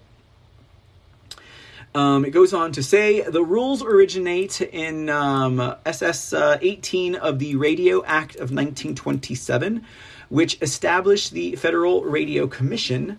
It was later superseded by the Communications Act of 1934, with the FRC becoming the FCC, the Federal Communications Commission. A related provision in SS 315B requires that broadcasters offer time to candidates at the same rate as their most favored advertiser.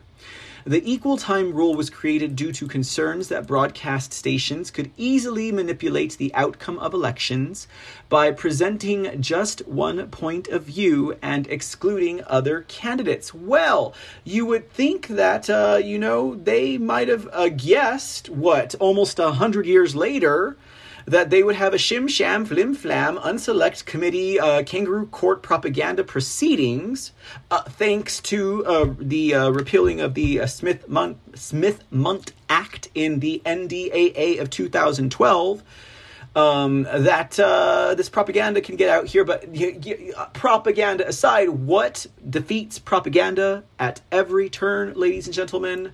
Why, truth, of course, ladies and gentlemen, will always burn through propaganda and lies and deception.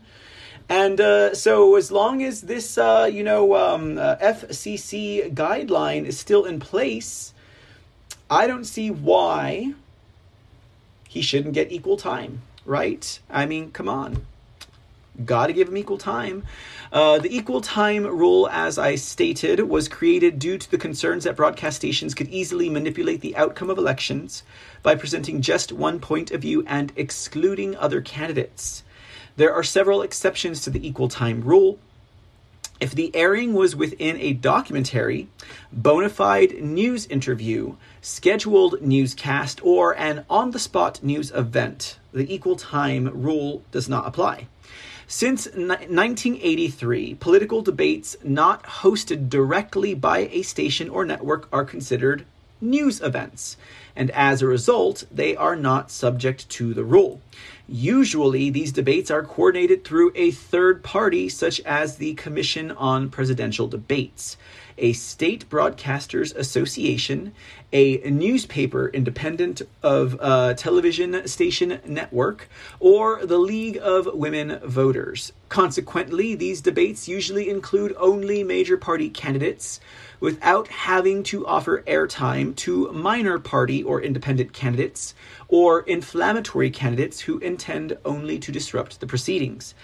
Talk shows and other regular news programming from syndicators such as Entertainment Tonight are also declared exempt from the rule by the FCC on a case-by-case basis. The equal time rule also can prove to disrupt regular entertainment programming. In the past, Ronald Reagan, Arnold Schwarzenegger, and Donald Trump had their past programs and films removed from broadcast as they campaigned for political office. Dr. Mehmet Oz declared his candidacy on November 30th, 2021, for the Republican U.S. Senate seat in Pennsylvania, thus forcing television stations in Pennsylvania and surrounding states to drop his daily syndicated talk show from their schedule as part of the equal time rule, and forcing Sony Pictures Television to line up alternate programming. Continued carriage of an entertainer's programming would have placed those stations in the position of offering the same hour of time to the other competitors in a political race daily, no matter the party. SPT and Oz since decided to discontinue the show entirely, replacing it with a lifestyle and food show hosted by his daughter Daphne, in which he will not appear. The equal time rule was suspended by Congress in 1960 to permit the Kennedy-Nixon debates to take place. And let's see here, something about the fairness doctrines. The equal time rule should not be confused with the now defunct FCC fairness doctrine, which dealt with presenting balanced points of view on matters of public importance. The Zappel doctrine, part of a specific provision of the fairness doctrine, was similar to the equal time rule, but applied to different political campaign participants. The equal time rule applies to the political candidate only. The Zappel doctrine had the same purpose and requirements of equivalent coverage opportunity as the equal time rule, but its scope included the candidate's spokesman and supporters, not the candidate. So there you go, guys. A little bit of understanding on the fair use doctrine. Now, the only thing that I could see them using as a technicality against President Trump in his seeking equal time is that he is not yet a declared candidate in a race. And this also does not necessarily have an opponent, so to speak. Shim, Sham, Flim, Flam, right? So I could imagine they would use that as an excuse not to be able to use equal time. And I absolutely do see President Trump and his team wanting to use the equal time clause, right, to totally blow up the Shim, Sham, Flim, Flam fake proceedings, guys, which I think is 1,000% doable, especially since we already went through that half of that 12-page document that's going to show all of the election lies. And of course, we have tonight's C report, which is going to totally debunk today's Shim Sham Flim Flam January 6th Unselect Committee into the hearing into the false flag Capitol riots that took place, ladies and gentlemen. All right. With that said, guys, here we are. January 6th Unselect Committee hearing on the false flag Capitol riot, deception, fabrication, and embellishments. A panel of some of the nastiest and unworthy, treasonous Americans ever to be born or seen by the face of God, ladies and gentlemen. It was just, I was very well intrigued, but I guess that I'm easily amused, I guess you could say, guys. Because where people just see this entire thing as just, why even waste your time? I'm like, cause guys, we got Raffensperger, we got Wandrea Shea and her mama Ruby Freeman, we got Rusty Bucket Bowers, they're calling on all of these witnesses that, quite frankly are like the characters that I talk about almost ad nauseum sometimes, it seems like, when we're going through the election integrity stories and the election fraud exposés, etc. And there, of course, was that most fun most fun opening that we did with the show today from the John F. Kennedy Center Awards. And that was, what was it? Profile in Courage, right? Of course, we're talking about these fools right here, this panel of dishonorable lying witnesses. Yes, ladies and gentlemen, in the center we have one Wandrea Shea with the rattiest weave I've ever seen, wearing a nude allusion to an award ceremony for the John F. Kennedy Presidential Library and Museum. What trash, ladies and gentlemen. And of course she's being flanked, or should I say she's being Eiffel Towered by Bradford Rottenberger and Pee-wee's Francis, otherwise known as Gabriel Sterling. And we're not even going to worry about Rusty Bucket Bowers today, guys. He's just a figment of some terrible person's imagination that just came out and croaked all over the place today during this Shim, Sham, Flim, Flam hearing. And but let's talk about these guys. Let's talk about this panel of vipers, of devils, of serpents, of demons, of just... These people have absolutely no honor. You saw how they were during the hearing today, guys. You saw they could not remember their lines, except Brad Raffensperger, because he has been saying the same lie since November 3. And, in fact, that reminds me, I actually forgot to pull the report by who is it, Ryan Knight or Stone, whatever the name of the little panty boy recorder was that was taking notes there on the ground. I could pull it up in a minute, but Rottenberger, okay, he perjured himself in so many ways today, particularly since he said that the videos from the State Farm Arena were but an urban legend spread by the lying liar Donald Trump, the devil deceiver himself, right? It's like everything from his mouth is nothing but lies, right? And yet they reference these videos and suitcases the entire hearing just about. And, well, we have the video, guys. So, you don't got to take my word for it. You don't got to take President Trump's word for it. You can take your own eyes' word for it. So this will be a treat for everyone who is not hanging out back in November of 2020. This will be a treat for everyone who is not yet a member of the audience here at the C Report, or those who didn't get to see the court hearings that were taking place in November and December of 2020. Particularly the one in Georgia. Well, of course, they're going to have all of that video footage for you. But before we get to that, ladies and gentlemen, why don't we just take a moment to focus in on the trash, nude illusion wearing, ratty weave, lying fraudster, Wandrea Shea, okay? This is going to be kind of painful for you guys. I know it is. Because after all, who wants to hear a lying liar talk and receive some kind of accolade that they obviously don't deserve? I should play the intro for you guys again, I'm thinking at this point, because I know more than half of you guys were not here to see the opening, okay, of this proceeding.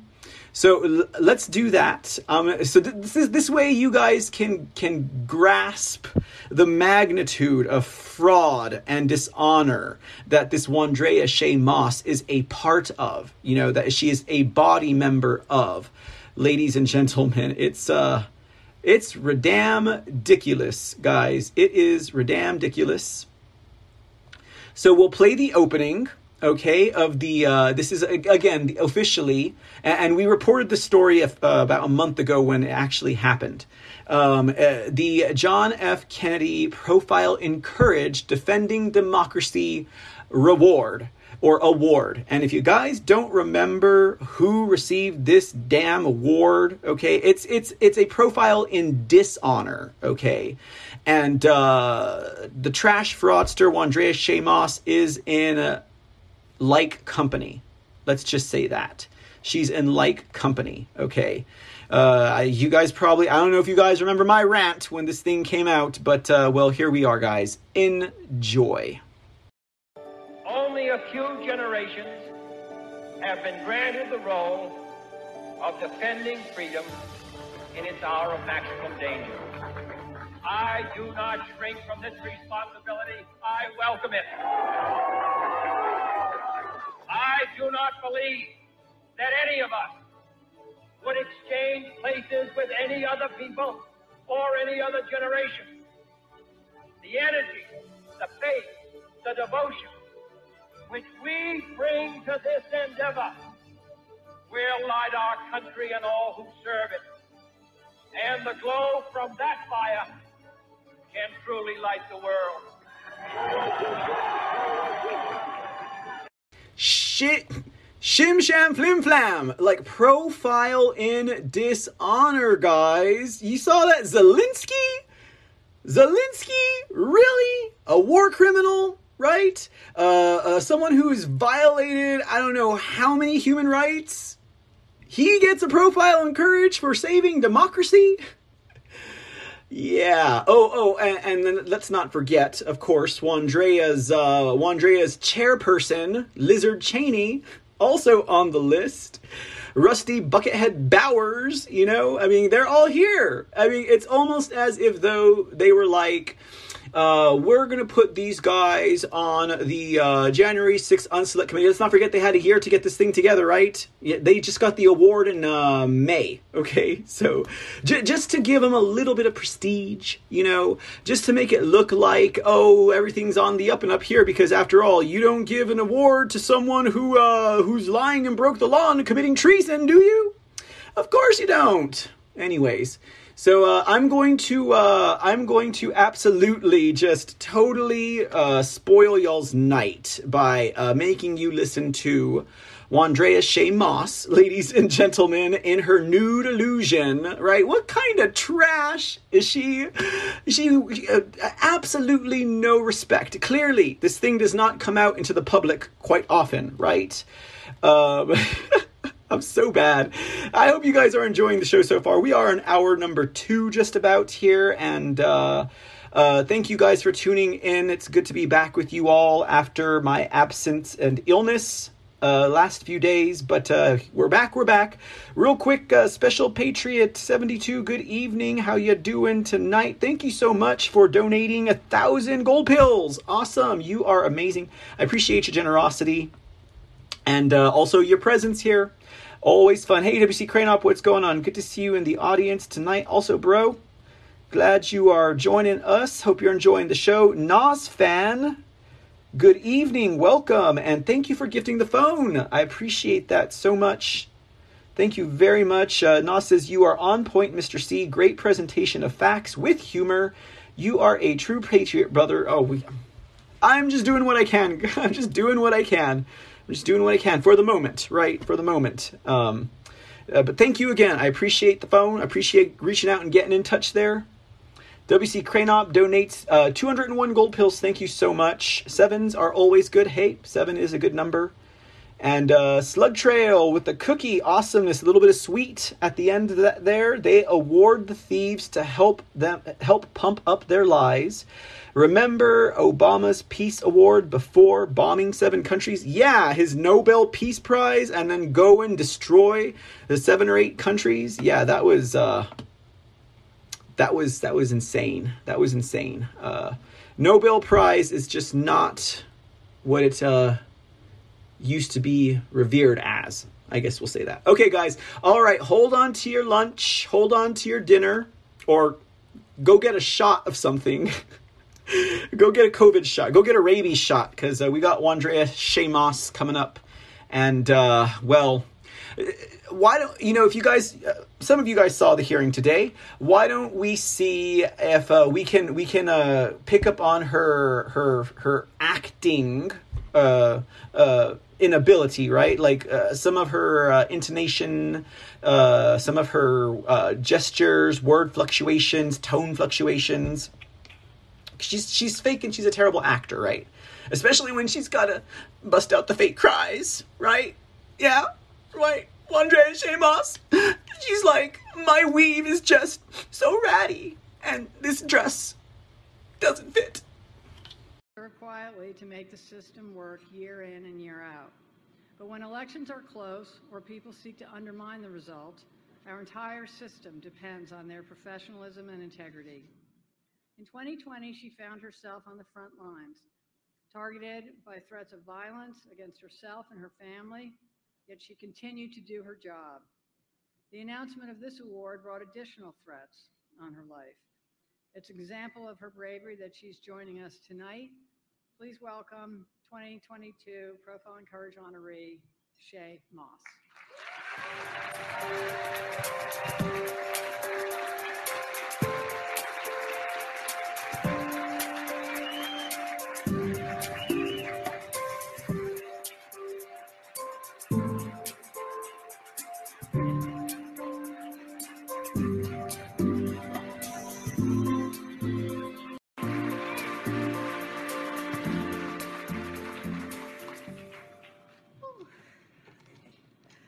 Forgive me for a little case of the nerves. Unlike my fellow honorees, I'm not used to giving speeches. I'm not used to being in the spotlight either. Okay. What I'm used to is quietly doing my job, even if that usually meant waking up way too early.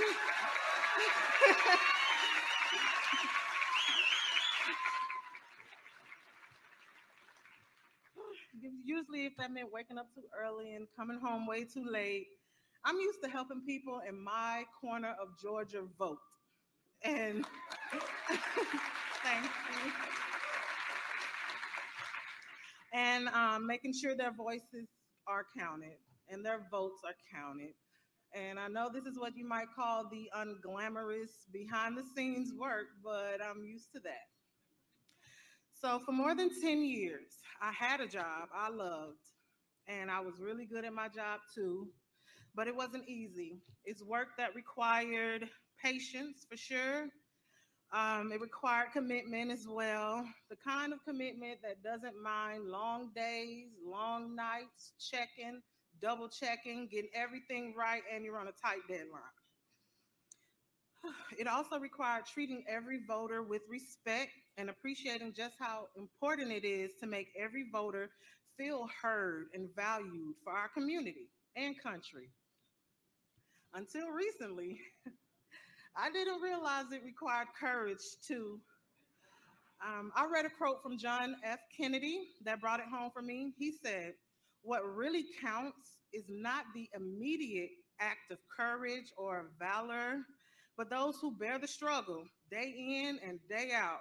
Not the sunshine patriots, but those who are willing to stand for a long period of time." So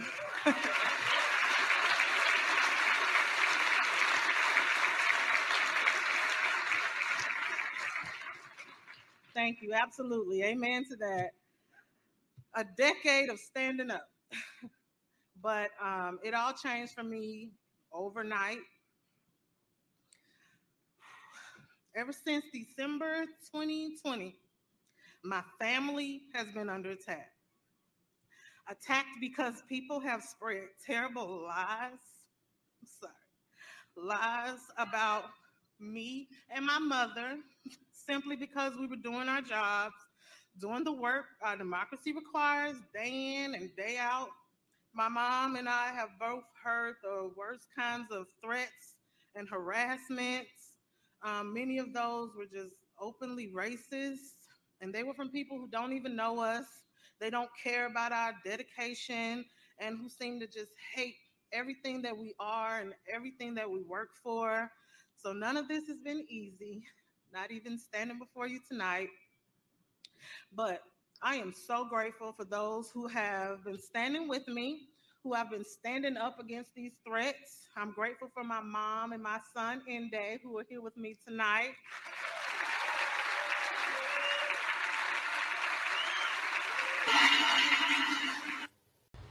I was hoping that they would show Ruby Freeman's weave, right? Like, Is it like 10 feet tall this time, or did she shave her head, or what color is it? Because her weave is different in every single video I've ever seen her in. That's Shady Ruby Freeman, you know.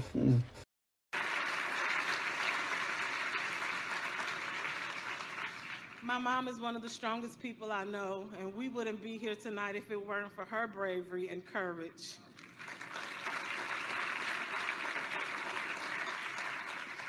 I'm grateful to my legal team, including Von DuBose, who's also here tonight.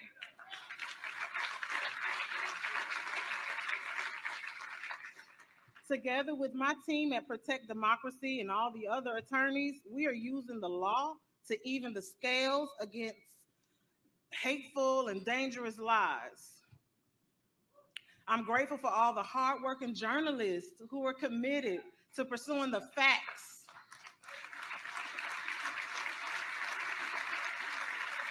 I'm so grateful for all of you, my fellow honorees. Each of you took a risk for something much greater than yourselves, for country, for democracy, for rule of law. But I want to give a special thank you to all the anonymous election workers out there, the ones that are doing the heavy lifting our democracy depends on, far from the spotlights.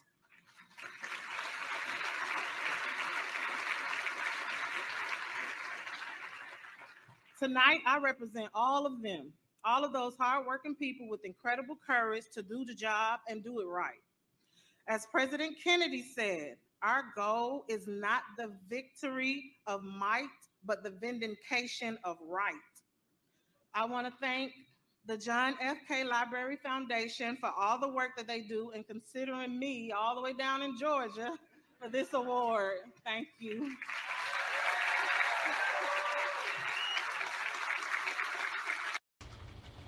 There she is, guys. There she is. It's Ruby Freeman. She's got a magenta weave on tonight. And, you know, you'd think, you know, considering that she has at least a decent gown on, she would teach her daughter a little bit or something about appropriate attire for these types of events.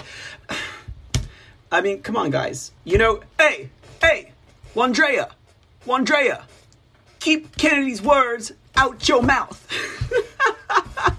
Wandrea, hey, keep Kennedy's words out your mouth, right? How dare you? How dare you say, Wandrea, that you're fighting for freedom and hell, I'll even say it, democracy, right? Oh my goodness. That's terrible, guys.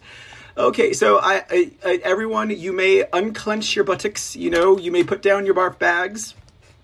We're done with that. I wanted to show you guys, like, the extent that these people go to just to validate, right, all of their own crap, right? You know, it's just like, it's just like, you know, the way they, take the leaking of information, for example. Oh, well, you see, the three-letter agency leaks the information to the reporters, and then the reporters report the story, and then the three-letter agency said that the reporters confirm, thereby validating their own crap. Well, you see, we get them to be fraudulent in elections and break the law, and then we give them an award because they were brave enough to do it. But, of course, we're not saying that they broke the law. They defended democracy because Donald Trump is a fascist. And everyone knows if you have a fascist in office, then your democracy just dies. So all convoluted, right? All a stretch of thought. But all wrong. Very wrong. Very wrong indeed, ladies and gentlemen. Very wrong indeed. So, you know, during this hearing, we have let me put the piggies back on the screen here. We have these three witnesses, okay? These three witnesses. We're not really gonna touch, like I said, we're not gonna touch Rusty Buckethead Bowers because we'll get tinnitus or tinnitus, whatever. I saw it in there. We're not going to really touch this Gabriel Sterling guy. Well, we're going to poke him a little bit, but we're not going to jump in depth into him because he just stinks, y'all. He stinks. He is clearly a Democrat operative. I don't care that he is a congressional staffer for the Georgia GOP. I don't care that he is a Republican working in the Secretary of State's office alongside Bradford Raffensperger. It doesn't matter. He's an operative. They're all operatives. Bradford Rottenberger is an operative. Now, you guys know I love calling out my rhinos, right? But what is it that I have always said about Brad Raffensperger? I have always said he is not a rhino. He is a Democrat in rhinos clothing. Okay, well, specifically, I said he's a Democrat in Republican clothing. But let's just clarify to quantify exactly what we're looking at here, guys. These are all operatives, okay? They are all Democrats, okay? They are all Democrats. They are not Republicans. They literally are Republican in name only. Like, literally rhinos. But not because they're because they're Democrats, not because they're living high on their own hog and just not doing the will of their constituents, but being a conservative, stick in the mud. No, that's not what we're talking about here. We're talking about literally, okay? Literally Democrats. Of course, the phone calls being reviewed during this hearing, several phone calls, in fact, which I say if Trump gets his equal time, just play the videos, just play the videos. And they gave Trump 6 days. It's going to take 14 hours to get through all of the State Farm Arena film. Okay. Now, we're not going to go through 14 hours of it, obviously, tonight, but we are going to look at the video. In fact, let's pull that up now. Oh, well, look at what we got here. Okay, so now this was a big thing. Now, this is Bradford Raffensperger's urban legend, okay? Which all of a sudden, if anyone actually paid attention to him and remembered that he told all of the press and local news in Georgia, it's an urban legend. It didn't happen. There were no suitcases. In fact, there's no video. Well, I mean, I'm sure his mama remembers, and she's probably like, oh, Bradford, you lied. Oh, Bradford, you lie. Anyways, this is analysis of the State Farm Arena security camera during the Ruby Freeman Wandrea Shamos incident, okay? Where we see them pulling the suitcases out from under the tables. We see 3 or 4 other election workers besides Ruby, Wandrea, and Ralph Jones. Okay, now Ralph Jones was the elections manager who promptly resigned after the 2020 election. Now, during the hearing, what is it they're saying?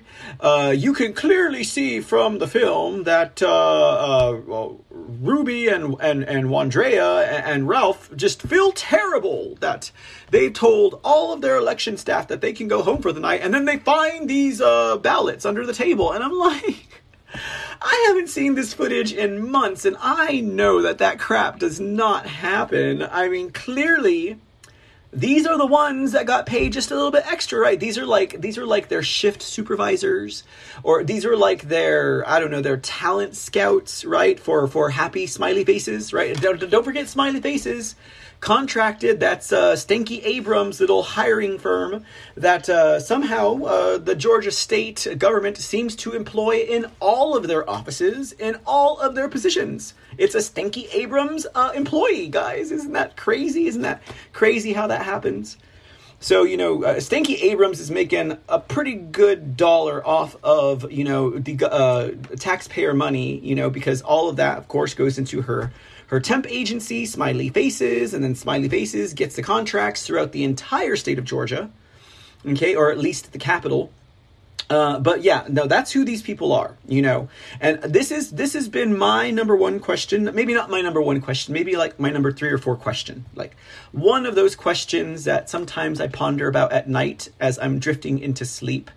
How much more money did people like Ralph Jones, Wandrea, Shea, Ruby Freeman, and these shift supervisor people, how much more money did they make as a paycheck, right? Like, what was their salary, and did that money, did even one blue penny of that money come from the Center for Tech and Civic Life, Zuckerbuck's money? I would really like to know, because they had to get the vote out, guys, and they had to hire people to work during COVID. And, with the Zuckerbuck's money, it was the safest and most sound and secure election ever, Anyhow, let's take a look at this footage. I'm going to play it the whole way through. It's not 14 hours, I promise you guys. Because I want those who've never seen this before, because obviously they're not showing this during the committee hearing, this would be the perfect opportunity, right? What do they say, Bradford Rottenberger? A picture's worth 1,000 words, a video's worth 1,000,000, So you didn't have to just, paint the picture. You could have proved it by showing the video yourself. But you know what, Bradford? You destroyed your copy. So that's why you probably couldn't do it. But besides, I'm sorry, Shifty Shift. Shifty Shift wrote this entire episode, right, that we saw today. He wrote the entire episode. He wrote everything, I guarantee it. Every single word that someone on the panel spoke. And a lot of the words that were coming out the mouths of these dishonorable witnesses. All Shifty Shift. I mean, just look at the word choice. Just look at the cadence and the diction. Like, all of it sounds like Adam Schiff. Okay, so let's look at this, ladies and gentlemen. We'll play this video here of the fraud that occurred, and while I'm doing that, I just got message bombed on Twitch by the Avenging Pineapple Returns. All right, guys, enjoy this footage here. It is actually from the November 2020 hearings that they had. So there will also be some commentary on it. Okay. So the Republican observers said they were the last people to leave State Farm Arena, along with the Fox News crew, accepting those 4 people. So what you're going to see, look at the ladies in yellow. You'll see that they will begin just sitting still, doing nothing, ostensibly not working, because after all, they said they're going to stop counting. They will wait until the witnesses over there in that roped off area, the press and the observers, leave the room. Then you'll see them move into action and begin scanning ballots.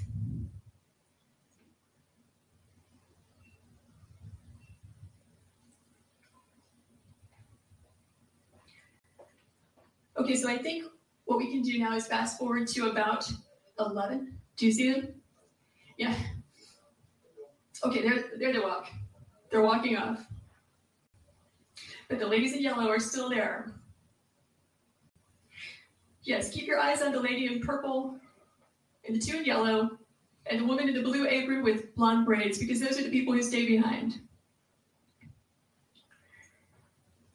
Okay, so what you're going to see happen at about 11 o'clock is, once everyone is gone, coast is clear, they are going to pull ballots out from underneath a table. Watch this table. So actually this will take a few minutes, but we did not know when we first watched this, okay, is it normal to store suitcases of ballots under a tablecloth? Is that how they run the place? Maybe this is what they've been doing all day. Maybe this is what they're doing under all the tables. So we went back and watched the videos, a team of us. We don't see that. What we see is typically you're going to find ballots, back in this corner, or coming in through a door, and then they get moved and circulated throughout the room.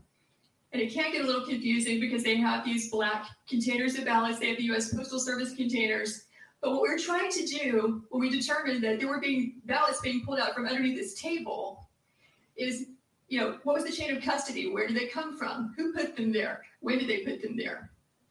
We only reviewed this at about 1 a.m. last night for a couple of hours, so we're going to need about 14 hours to watch it carefully because we fast-forwarded through it several times and could not find that particular frame, but here's what we can tell you for sure. At about 8 o'clock in the morning, we're going to roll this back and show it to you. There you go. So now they're going to start pulling these ballots out from under this table. This table, the black one, was placed there by the lady with the blonde braids at about 8:22 a.m. in the morning. So she put that table there. So the same person who's staying behind now, the same person who cleared the place out under the pretense that we're going to stop counting, is the person who put the table there at 8:22 in the morning. Yeah, I saw 4 suitcases come out from underneath the table. Yeah, upper right hand, you see the gentleman in the red. So he just pulled one out. So what are these ballots doing there, separate from all the other ballots? And why are they only counting them whenever the place is cleared out with no witnesses? Is the question. So these machines can process about 3,000 ballots an hour. You have multiple machines there, and they're there for 2 hours. So you do the math.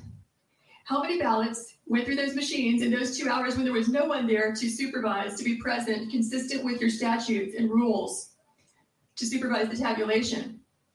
We believe that could easily be, and probably is certainly, beyond the margin of victory in this race. Because if it's only 3 scanners working for 2 hours, right, that's 18,000 ballots that went through. So we're now at 11:09. There were, in addition to the 4 workers that you see there were 2 other people who were bringing ballots in and out. The gentleman in red that you saw, and then a second person, I can't tell if it's a male or female based on their hair being pulled back in their mask, but in any event, that's 6 total people. And so if we were to sit here for the next 2 hours, what we would see is that this operation just goes on and on and on. They're scanning until about 12:55 in the morning. So we kept the video running. And, we can show you the people who gave us the affidavits reappearing at that time, just as they said, around 1 a.m. to find out, are they in fact counting after they told us they would stop working or not? And we will fast forward to that. But have you all seen as much as you'd like to see of what's happening here? I think so. I think you basically get the idea. Unless any member wants to see more. Or you have any questions? No, let's go ahead. Okay. So let's fast forward to about 12:55 in the morning. Okay, so it's updated to 12:50. You can see these people are still there up in the upper right-hand corner. Basically, they've wrapped up. This is the end of their operation. They've now completed about 2 hours of unsupervised tabulation of ballots. So now you're going to watch them leave. And let's fast forward to, let's go to 1:30. I think it's between 1:30 and 1:45 is when our 2 witnesses come back. They had to fight through security to get in there, but they did. And they say in their affidavits that 2 different people affirmed for them that people have been counting from, 10:30 when they cleared out until about approximately 5 minutes before they arrived. And they have the names of those people who told them that. Okay, now we're looking at, 1:42 in the morning. Is there a way to fast forward a bit or make it go a little faster? Okay, there are guys right there in the lower left-hand corner. So they've now returned to State Farm Arena, having heard from the press that they had continued counting because they wanted to see for themselves that was really happening, which was a complete contradiction to what they'd been told by at least one person from Fulton County, who's an employee and spokesperson, and also the lady in the blonde braids we spoke about earlier. And so they see for themselves. And from this, we get the affidavit. I don't know the name of the lady in the blonde braids. They simply gave a description to us, and you can make out clearly who she is based on the people in the film. Lady in the blonde braids halfway down her back is the person who yelled out, "Everyone leave and stop counting." I believe Ms. Waller is the spokesperson for Fulton County elections, who remained behind the other two people they don't have names for. They just said they were older women, and one of them had the name Ruby across her shirt somewhere. And that's as much as they know about who those people were. So our guys go in, they look around, they ask a few questions, and they leave. It is from their affidavits that we even knew to ask about this. And you might recall that the press reported there was, like, I suppose, water break or water main break or pipe break or whatever, and that this was an excuse for people clearing out of State Farm Arena. It's not clear from the affidavits I saw whether or not that was the reason given by the election official or whether they gave any reason at all. They just said, "Stop, we're leaving, we'll be back at 8:30. So I don't know if that was at play here or not. Okay, can we back up to 8:22 a.m. in the morning, same frames, because we wanted to know, when did that table get put there? Who put it there? When did the ballots get put there? Who put it there? Okay, so 8:21. You'll notice the table's not there at all. Here it comes. There's the table going in that we're talking about where the ballots were obscured. That lady who's moving it is the lady with the blonde braids. She's dressed differently in the morning, so it took us a while to figure out that's the same person that you see at night with the blue apron on, who's yelling for everyone to leave and who stays behind to help tabulate ballots after they've all left. So I can see that she's the one who chose to place that table there, close to the scanners. And so the video is still under review. We need to spend hours reviewing carefully how those ballots got there. But we can tell you that it appears to be an aberration from how the other ballots were handled in that room throughout that day. So that's the gist of it. Do you have any questions? Fulton County Chairman Rob Pitts testified in a committee earlier today that the water break occurred at 6:07 a.m. and was repaired by 12:07 a.m. 8:07, 2 hours, 6:07 until 8:07, and that the water main break did not disrupt the work of the whole room. That his example was that if we were counting ballots working in here and the water main break was in the back or the leak, that we would just simply move out of the way of the leak. So he testified this morning that the leak occurred at 6:07 and was repaired by 8:07 a.m. From what I'm seeing here, I don't see anybody moving around to avoid a leak. No. He did state that the leak was greatly exaggerated and that it was not like wiped out the whole place, but I just thought that might be. What's that? I mean, the water leak, according to the commission chairman, was at 6:07 a.m. I'm told that we have a video that it was a toilet leak and not a water main break. But I know that Mr. Pitt's name was mentioned in one of our affidavits, and our witness says that he was physically present in this room clear up until everyone was made to leave. So presumably, if he was in the room at the time, they made the announcement he would be a witness to that. He was one of the last to leave, but he did leave in front of our witnesses, before our witnesses. And, of course, they called President Trump a liar about the whole water main toilet thing today as well. But during this hearing, with signed affidavits, clearly, they knew then it was exaggerated, and no one was scurrying trying to save ballots from moisture or exposure in any of the video that we just saw. So, well, you know, there you go. Who's telling the truth? Gee, I wonder, right?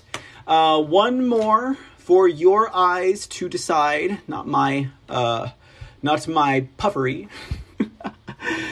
This is, what do you call it? This is zoomed in footage of the double and triple and quadruple stuffing of the ballots. That's a brief explanation of what we'll be looking at. And this is a much shorter video, so let us jump right in ladies and gentlemen.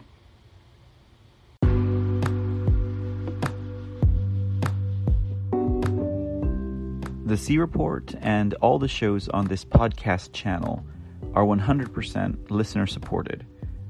We don't have corporate sponsors. We don't have independent sponsors. Our sponsors are you, the listener. So if you like the work we do and like what we have to say and contribute to the world of news and information and entertainment, please show us your support.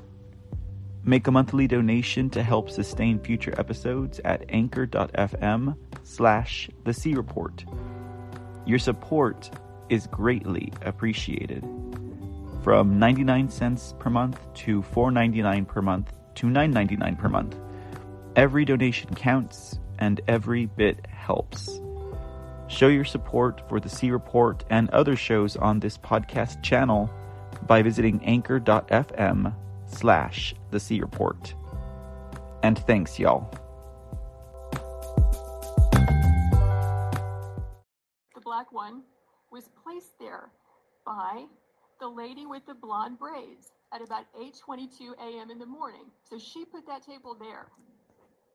So the same person who's staying behind now, the same person who cleared the place out under the pretense that we're going to stop counting, is the person who put the table there at 8:22 in the morning. Yeah, I saw 4 suitcases come out from underneath the table. Yeah, upper right hand, you see the gentleman in the red. So he just pulled one out. So what are these ballots doing there, separate from all the other ballots? And why are they only counting them whenever the place is cleared out with no witnesses? Is the question. So these machines can process about 3,000 ballots an hour. You have multiple machines there, and they're there for 2 hours. So you do the math. How many ballots went through those machines in those 2 hours when there was no one there to supervise, to be present, consistent with your statutes and rules, to supervise the tabulation? We believe that could easily be, and probably is certainly, beyond the margin of victory in this race. Because if it's only 3 scanners working for 2 hours, right, that's 18,000 ballots that went through. So we're now at 11:09. There were, in addition to the 4 workers that you see there were 2 other people who were bringing ballots in and out. The gentleman in red that you saw, and then a second person, I can't tell if it's a male or female based on their hair being pulled back in their mask, but in any event, that's 6 total people. And so if we were to sit here for the next 2 hours, what we would see is that this operation just goes on and on and on. They're scanning until about 12:55 in the morning. So we kept the video running. And, we can show you the people who gave us the affidavits reappearing at that time, just as they said, around 1 a.m. to find out, are they in fact counting after they told us they would stop working or not?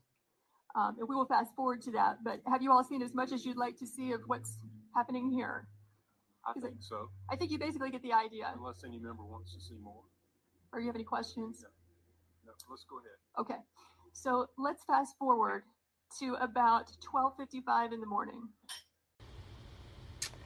Yeah, well, there you go. So you had your close-up view of that footage. Now, to corroborate what you guys just saw, here's some fun information that maybe some of you all don't know or don't remember.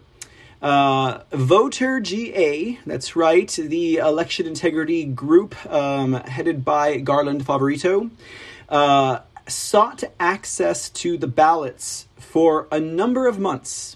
And finally just flat out got told no, they're not going to be able to get access to the ballots. However, they were given access to the electronic ballot images.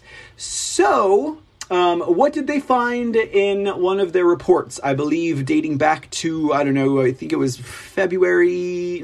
March, April, June of 2021. That was in their investigation by reviewing very low resolution copies of these electronic ballot images. they were still able to determine that multiple ballots were exact duplicates of each other, which seems to suggest to me that Garland Favorito saw electronically the handiwork of Wandrea, Shea, and Ruby Freeman in real life. Translation, you know what I mean? So they're using same ballots, running them. Maybe they have an errant pen mark. Maybe they filled in, the bubble a certain way. Then you end up with 4 or 5 ballots with the exact same inscriptions and markings. This is what Garland Favorito found. Some of them even had the same serial numbers on them.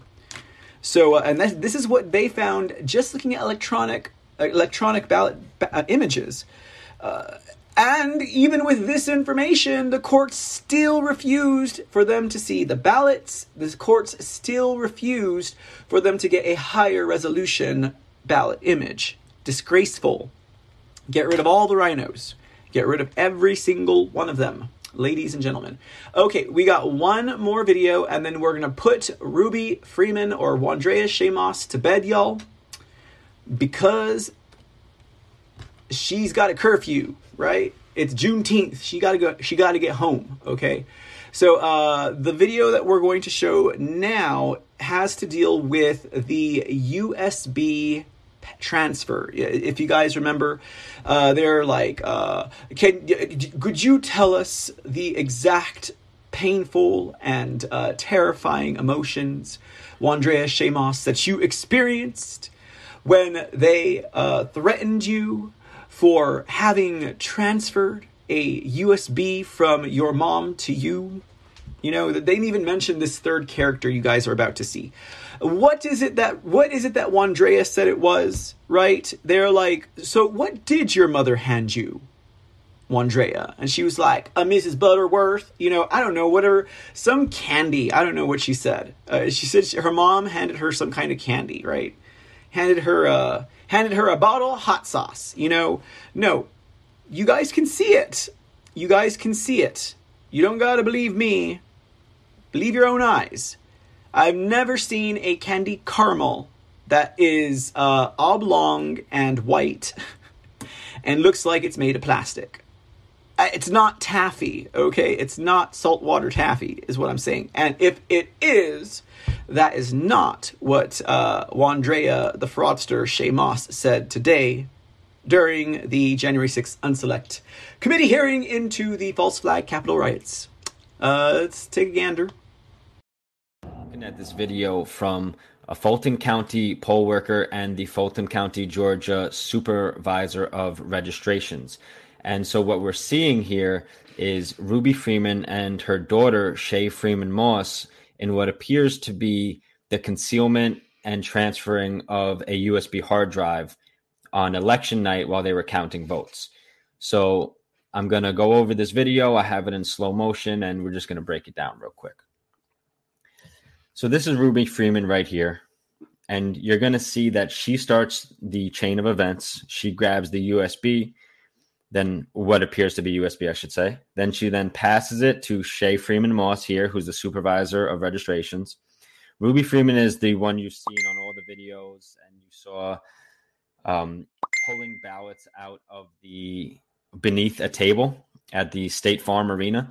She was the one pulling them out there, and you could see it clearly. So she's going to pass what looks to be a USB to her daughter, Shea Freeman Moss, and then a third unidentified male comes up, and then she passes that to him. So let's check it out and watch this in slow motion. So there's the third guy. He comes up. He's in the view of the camera. He stands around for a little bit. You see Shea starts to look around as her mom reaches back. So right here, she starts to reach back. You're going to see Shea start maneuvering, eventually look in this direction to see if anybody is watching. You're going to see him looking in that direction as well. So there she goes. They're both looking this way. She's reaching right here. She just grabs something. She's looking over here. He's looking out there. She just grabbed something right here. Right? Clearly something in her hand right there. Grabs it. Her hand curls up. Holds it. Turns around. Puts it in her chair. You see this? He's constantly looking. She's looking. Okay, I'm pausing it because I want you guys to see the shape of this thing. It is clearly not a Butterworth toffee thing candy. Whatever it was she said it was, it's not a caramel candy, okay? You can see it. Okay, so I'm going to go ahead and mute the video here. And it'd be really cool if I could get it like a little bit bigger, but I don't think I can. No, it's okay. It's okay. It's okay. It's okay. Let's see. Okay. No, you can't. All right. Okay, so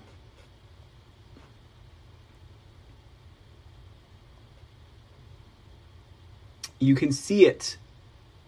Look at. Do you see it? Okay, it's coming up right here. Do you see it? Do you see that right there is not a toffee worth or whatever the hell the candy she said it was. That's clearly not what that is. Look, we'll rewind it a little bit again just so you can see it. Do you see it? It's that thing right there. Let me rewind it a little bit more. Okay, here it comes. It's coming into frame. Bam! It makes its appearance. It bobs up and down. She's shaking it out. Oh, look at, you don't grab a Butterworth like that or whatever kind of candy, okay? Look, you see it? It's white, it's thin, it's oblong, it looks like a USB drive. If I had to guess, it could be a cigarette. I mean, but why would they have to go through all of that for a cigarette? I wonder. Okay, we'll continue. Right. She still has it right here. This whole time his hands are in his pockets. He starts to do the stretch where, you put your arms up. Starts to do that stretch. She stands up. Takes it from in her hand right here. As he takes his hands out of his pockets, you see her reach around and slide it into his pocket. So he does the fake yawn, the fake stretch, the middle school, I'm going to put my arm around you during the movie. Fake stretch. Right here, you see her hand coming up. Slides it right in there. Now let's look again. You see her hand not just by his pocket, but you see her finger open up for the release right there. Check that out. Right there, you see the finger release. Drop it in.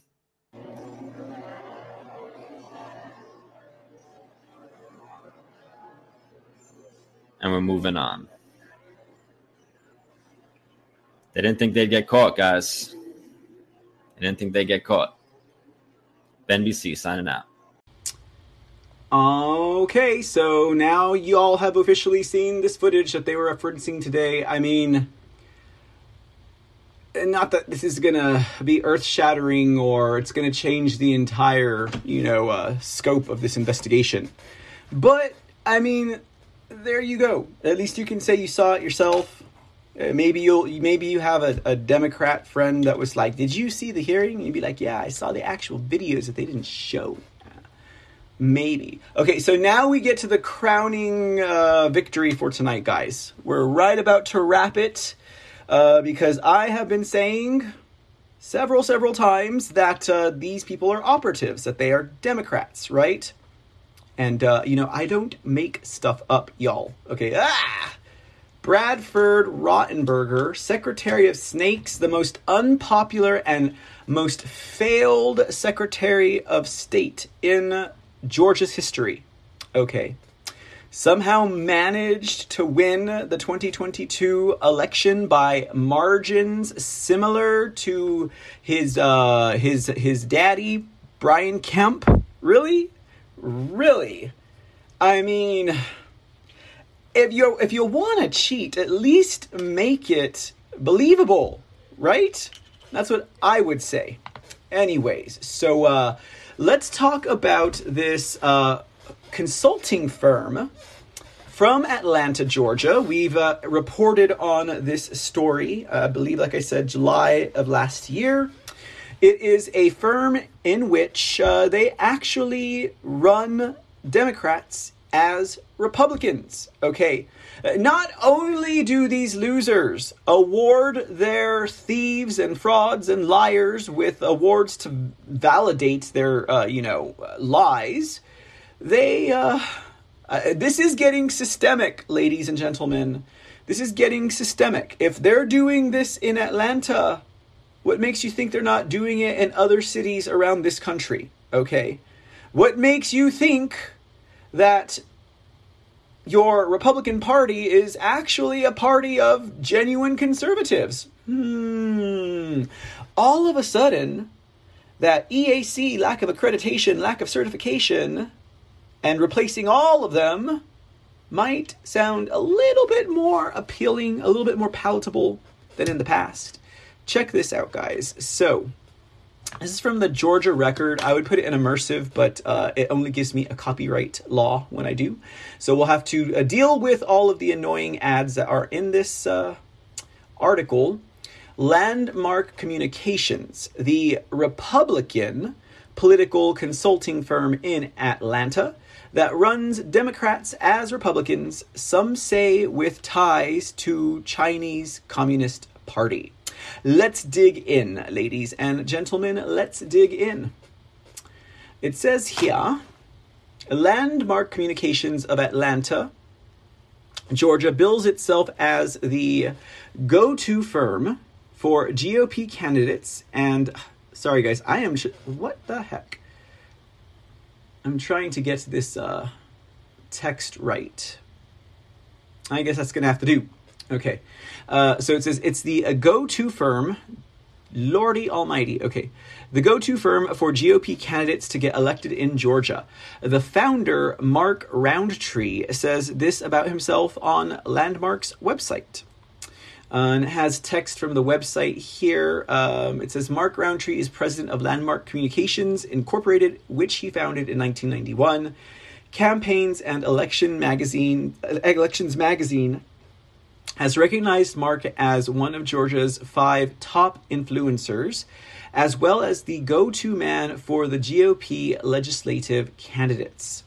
Unfortunately, Landmark has a history of helping Democrats to get elected running as Republicans. This phenomenon may have contributed to the absolute cesspool of corruption in the Peach State when it comes to the performance of Republican officials during the 2020 election cycle. Some of these candidates have ties to the Chinese Communist Party. We believe there has been a concerted effort among Democrat operatives to do just that, infiltrate the GOP and run progressives as Republicans, who are lying about their beliefs and views on the issues. All of the information below is publicly available information. Okay. So we're going to go through a couple of candidates, and then we'll get to our star candidates, Raffensperger and Sterling. Now, there was this individual named Nazira Dawood, and if any of you guys remember this story, y'all were laughing your butts off because of what happens to her. Okay, so Nazira Dawood, she ran for the Johns Creek, Georgia City Council in 2015. Johns Creek is a bedroom community of North Atlanta, now heavily populated by Asians. Nazira is an Indian immigrant, and Landmark represented her during the JC, the Johns Creek election cycle in 2015. She was a member of the Republican leadership program when she qualified for Post 5 in Johns Creek.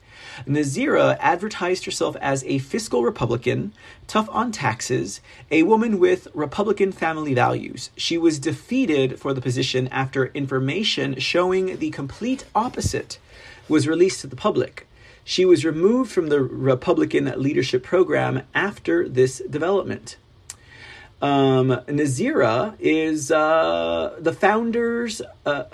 is in the founder's photo below of the event Tacos, Beers, and Abortions, sponsored by the National Asian Pacific American Women's Forum. Nazira is obviously not a conservative. It was Only it was also found out during the election that Nazira is not a medical doctor.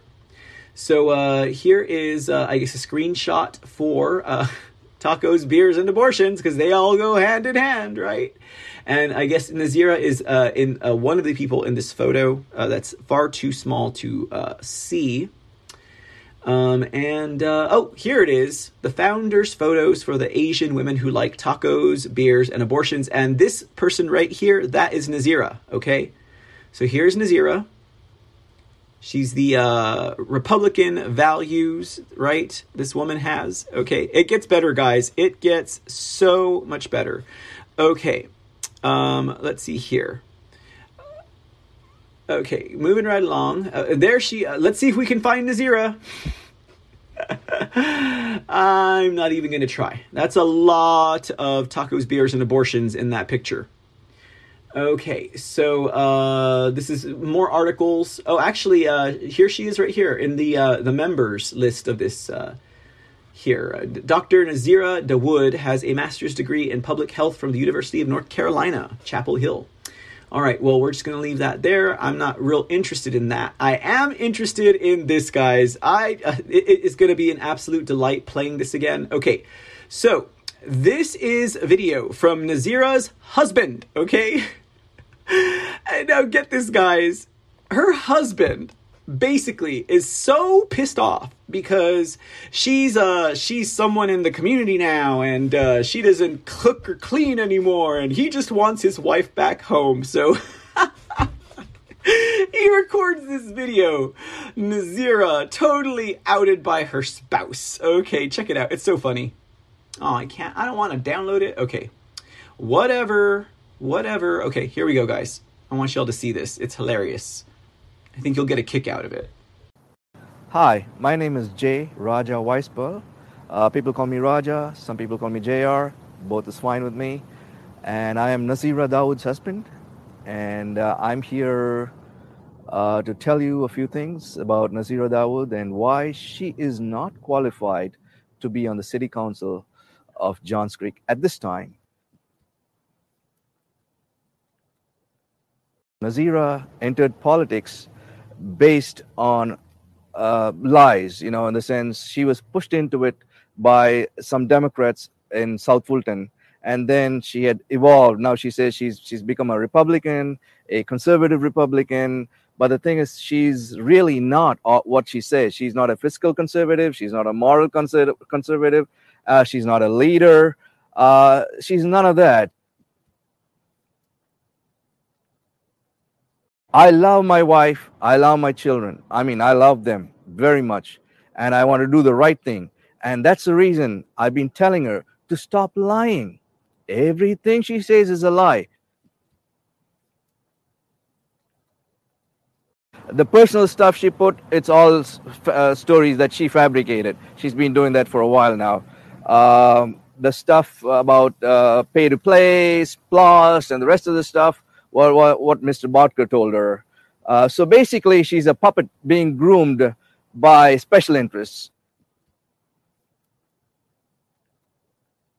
Nazira doesn't own property in the city of Johns Creek. She has nothing. She has moved 3 times just this year to 3 rental properties, including an apartment. Does she write? No. People write it for her. Everything she puts out, the newsletter she sends out, is she done by her? No. People do it. Other people do it. Can she honestly sit in front of somebody and debate? Can she answer questions by herself? No. Now Mr. Bodker supports her, and he's been telling her what to do, what to say, and he's been helping her writing a lot of stuff. I was right next to her when she was on the phone while he was dictating her on how to respond to the AJC League of Women's Voters guide. And he was telling her about the SPLOST, how to answer the pay to play, and and the rest of the stuff. This is a person who is a puppet. Who has no ideas of her own, who will just do whatever to please people she thinks are famous, who will advance her give her new titles. She loves titles. Nazira told me that Mayor Bodker personally helped her raise more than $10,000. Okay, and he's still helping her raise more money. And these are people Nazira does not have a clue about. She doesn't know them, but they are sending a lot of money to her campaign. And the next disclosure that comes out, you will get to see it. I have no clue why these people are helping her and why Mayor Bodker is so interested in getting Nazira for the council. Why? I have no clue. To me, family is very important. I put my family first, my kids first. I love my wife, I love my kids, and I want to do what is good for our family. Okay, not what is good for politics, not what is good for getting fame and fortune like that. I'm not into all that. I just want the right person to do the right job, and I don't think Nazira is cut out for that. We have to do what is good for the city. Okay, and what is good for the city is not Nazira right now. Oh my God, that is classic. Classic. Good American family values. Breaking up the progressive, destructive lies and deception, right? Nazira is not the person for the job. Nazira cannot do the job. That is great. That is probably one of the best clips I have ever seen in my life, right? It's so candid. It sounds so harsh, right? Like, it sounds like he's just bashing his wife. He sounds like a chauvinist. He sounds like he has no faith in her as a human being. It's great. It's great. I mean, we know that's obviously not. He's like, damn it, woman, I want you home taking care of the children. Oh, WC Cranop, thank you for the 123 gold pills. 123 SKG, thank you for the 117 gold pills. Much appreciated. Hope you guys are enjoying the show. It looks like Slug Trail is, damn, outed by your own household. That is just great. That's great, right? That is great clip. I mean, that is gold. That is so gold right there. Okay, so let's carry on with more of these candidates that this Landmark Communications consulting firm runs as Republicans. Okay, now the next person is actually number 3 in the Secretary of State's office. Okay, a woman by the name of Jordan Fuchs. Or, I mean, if you want to be crass, I guess you could call her Jordan Fucks, right? Jordan Fucks, Georgia. Jordan Fuchs. And she is the Georgia Deputy Secretary of State. Oh, she's number 2 in the Secretary of State office. My bad. Deputy Secretary of State. So, Jordan Fuchs right beneath Brad Raffensperger. I need to stop that, but it is in the dark, I guess, Anyhow, so Jordan Fuchs, okay? It says Jordan Fuchs, the Georgia Deputy Secretary of State, who leaked the phone call with President Trump and Secretary of State Brad Raffensperger, is a former vice president of Landmark. Oh, she used to run Landmark herself. What do you know? Fuchs lied about the phone call to the press and then deleted the original audio, which was later found by an investigator, of which we listened to the entire dialogue. So there's Secure the Vote. Secure the Vote. Jordan Fuchs, Georgia Secretary of State, former VP Landmark Communications, Republican consulting firm, proud mommy. Let's see here. Okay. So now you guys, now that was her role. That was her role during this whole ordeal with President Trump, that their radical progressive DA is trying to rein him in on. Jordan Fuchs is the one who leaked it. So does any more of an explanation need to be made? Let's take a look at Raffensperger. Georgia Secretary of Snake Bradford Raffensperger was also represented by Landmark during his elections. This morning, Georgia Secretary of Snake's candidate David Bell David Bell Isle, I guess I should say Secretary of State candidate David Bell Isle, released data on Democrat contributions to Raffensperger's campaign. The behavior of Raffensperger since November 3rd has been bizarre for a Republican, to say the least. More to come on that in another article. So this is David Bell Isle, and as I recall, this graphic was teeny tiny, okay? So that's why there's really bad resolution on it. But it does say here, for immediate release, July 21st, 2021, Raffensperger reaps liberal cash rewards. Left-wing out-of-state donors flood Raffensperger's coffers as paybacks for election ineptitude.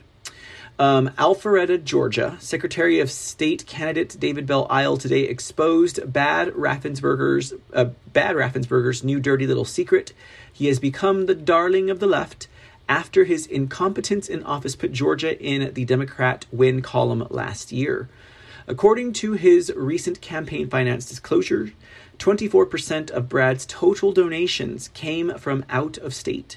72% of out-of-state donors gave to extreme liberal candidates and causes. Brad's contributions from Democrat donors totals to $52,528, and of Brad's far-left donors, some of their biggest contributions also went to Joe Biden, John Ossoff, Raphael Warnock, Barack Obama, Hillary Clinton, and the Lincoln Project.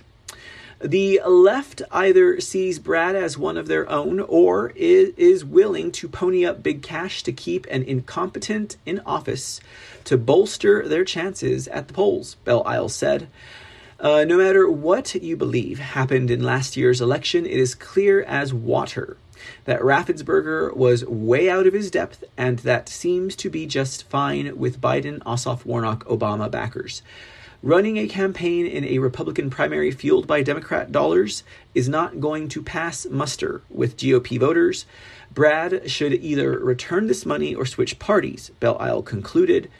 And attached is also a spreadsheet of Raffensperger's newest financial backers and a glimpse at their past donation history. So, well, there you go. There is some bad information on Raffensperger coming to the forefront there. More to come in just a moment. Let's take a look at another candidate, Craig Kidd, another Democrat run as a Republican. Craig Kidd was the non-paid volunteer campaign manager for Nazira Dawood during her candidacy in 2015. So you just know he's going to be marked, right? Kidd was also the vice chairman of the Fulton County GOP at the time. Kidd was forced to resign after he was found using Johns Creek public resources to insert progressive candidates on the Johns Creek City Council. Much of Craig Kidd's time during city hours using city property was spent scouting Democrat candidates to run for Johns Creek City Council seats, reported the Johns Creek Post at the time. So there's another one, and then it says Johns Creek Mayor Mike Bodker was Mark Roundtree's fraternity roommate in college. Craig Kidd worked for Mike Bodker. So it is also an incestuous consulting firm, apparently. Final candidate to review, a gentleman by the name of Jay Lin. It says Landmark also represented Taiwanese immigrant Jay Lin, not his Asian name, in his race for Johns Creek City Council and follow-on race for a Georgia state representative seat. We have written extensively about Jalen here. Jalen somehow made it onto Governor Brian Kemp's transition team and was appointed to at least 3 other government board positions in Georgia, including one with influence over the Savannah port. In 2015, Jalen paid Landmark $65,000. This was a city council race, a lot of money, to say the least. Jalen also ran as a conservative in Johns Creek. However, he had a reputation of not showing up for meetings, not paying attention, and voting opposite of Republican views. Jalen and Nazira Dawood held political events together as they both ran for Johns Creek City Council in 2015. Bradford Raffensperger's wife donated the max to Jalen's campaign for state representative, and Raffensperger helped push Jalen and Nazira in 2015. Bradford Raffensperger is on record saying he had to support Jalen because he owed the Chinese community for his previous election and fundraising. The man below next to Brad Raffensperger is Yale Zhao. Yale was Jalen's campaign manager. On Chinese social sites, his nickname is Old Money. So there is a blurry and low-resolution photo of what seems to be a young Bradford Raffensperger. Maybe not so young. And Old Money himself. Very interesting, huh? Very interesting. Yale's son was a student at Harvard. So Yale went to Harvard. No, just kidding. Yale's son went to Harvard University. He is shown below in an article he wrote where he declares that if his mom had stayed in China, she could have been quite high up in the central government. That would be the Chinese Communist Party. See the first sentence in the article from the Harvard Independent. Very interesting, huh? An elite diaspora. A lost generation of Chinese leaders. You know, Willie, if your mom had stayed in China, she probably could have been quite high up in the central government. Interesting. Okay, so they have a link to the complete article. So they reached out to Mark Roundtree at Landmark Communications, but there was no response. This is from the Georgia Recorder again. And, well, I mean, let's talk a little bit about Gabriel Sterling, all right? The Francis wannabe from Pee-wee's Big Adventure. Gabriel Sterling, Georgia Secretary of State handyman, congressional staffer, and vice president of Landmark Communications. Now, this is the guy that you saw on election night plus 20. No, just kidding. Plus 4 or 5. That kept saying, this needs to stop. People are going to get hurt. This is out of control. You know, he was the press guy. This guy. Who works for Brad Raffensperger on the Republican Party and the GOP of Georgia. Just a real quick on his biography. Gabriel Sterling has been employed at the Georgia Secretary of State under various capacities since 2019. From January 2019 to November 2019, he was its chief operating officer. From 2019 to 2020, he was a full-time voting system implementation manager there. Huh. Interesting job. Voting system implementation manager. So you want to make sure that they're implementing the wrong software in the Dominion voting machines, or that no one's paying attention when someone hacks into them remotely. In addition, he has been functioning as its chief operating officer, chief financial officer since January 2021, and as an interim director at Professional Licensing Board since February 2021. Gabriel Sterling is an American politician who has been working at the Georgia Secretary of State under various capacities. Gabriel Sterling is an American politician. He holds diverse titles as a congressional staffer, a political consultant, a marketing professional, a Sandy Springs City Council member, and several positions within the Georgia Secretary of State's office. Furthermore, he was enthusiastic about participating in election-related campaign gigs from a very young age. His early political experience entails his engagement in Bar Ladd's State House campaign, the Bush-Quayle presidential campaign, Coverdell for U.S. Senate campaign, and Norwood for Congress campaign, and many more. We're not going to read his entire bio, obviously. I just want the landmark quote here so you guys can see that.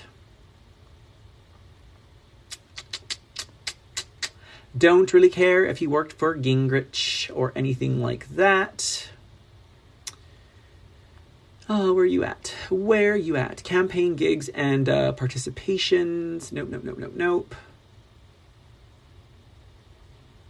I must have it on the next slide. Oh, well, here's this. From 2006 to 2011, He was the vice chairperson of Sandy Springs Hospitality and Tourism Board. He served as vice president of Landmark Communications of Georgia Incorporated from 2005 to 2012. Subsequently, he served as the councilman on Sandy Springs City Council from 11 to 18. And from 12 to 19, he was the president of the SSH Incorporated. So there's his landmark history. Gabriel Sterling. Something definitely smells rotten in the state of Georgia. And it's not that barrel of rotting peaches, ladies and gentlemen. Let's check this out real quick. There's Francis in action, right? Telling the members of the press to shut up. It says, 2 recordings of conversations between President Trump and officials in the Georgia Secretary of State's office are at issue in a growing controversy. Both played a major role in stoking a narrative about Trump trying to steal the election by throwing out ballots. The first conversation was made on December 23rd, but it was not released until last week in the Wall Street Journal. That recording prompted a mammoth correction from the Washington Post, which in its original story erroneously reported that Trump told investigator Frances Watson to find the fraud and that she would be a national hero if she did. And we saw that during the hearing today, guys. The person who gave the erroneous quotes for the December 23rd story has been identified by the Washington Post as Jordan Fuchs, Deputy Secretary of Snakes of Georgia. She gave an interview to the Post's Eric Wemple on Tuesday, telling him, "I believe the story accurately reflected the investigator's interpretation of the call.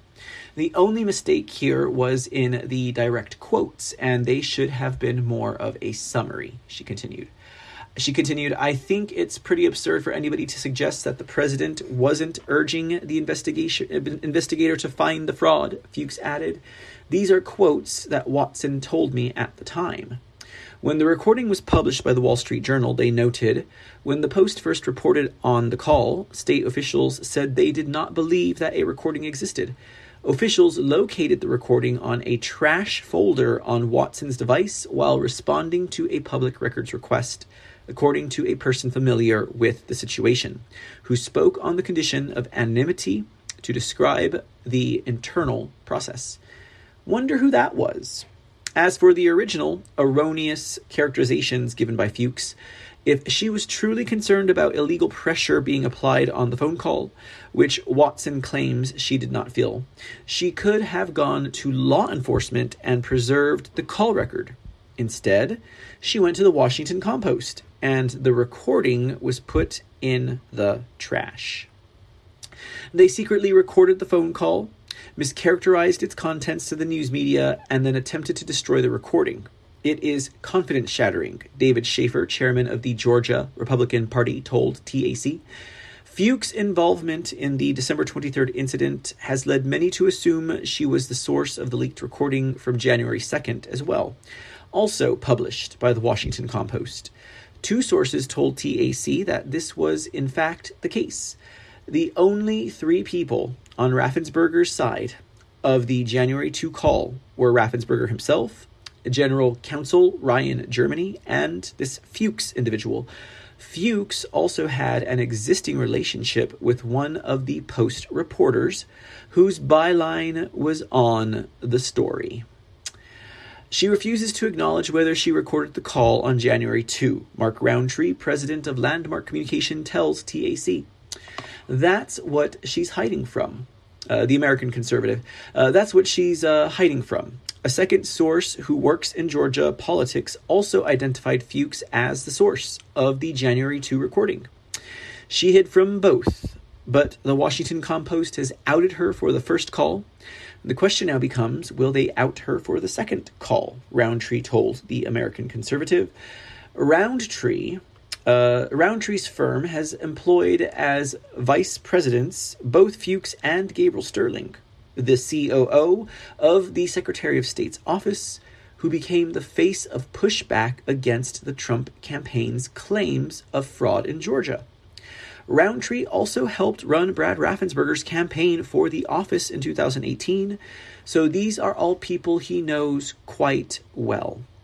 Fuchs allegedly told another former Landmark employee that she was traveling to Florida on January 1st. Florida is a two-party consent state, so if she is the source of the recording and it was recorded there, she may have violated Florida's wiretapping law.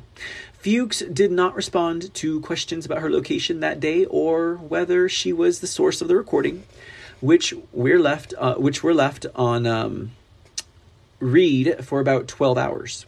Gabriel Sterling also did not respond to the same questions. When she worked here, she was obsessed with the Washington Compost.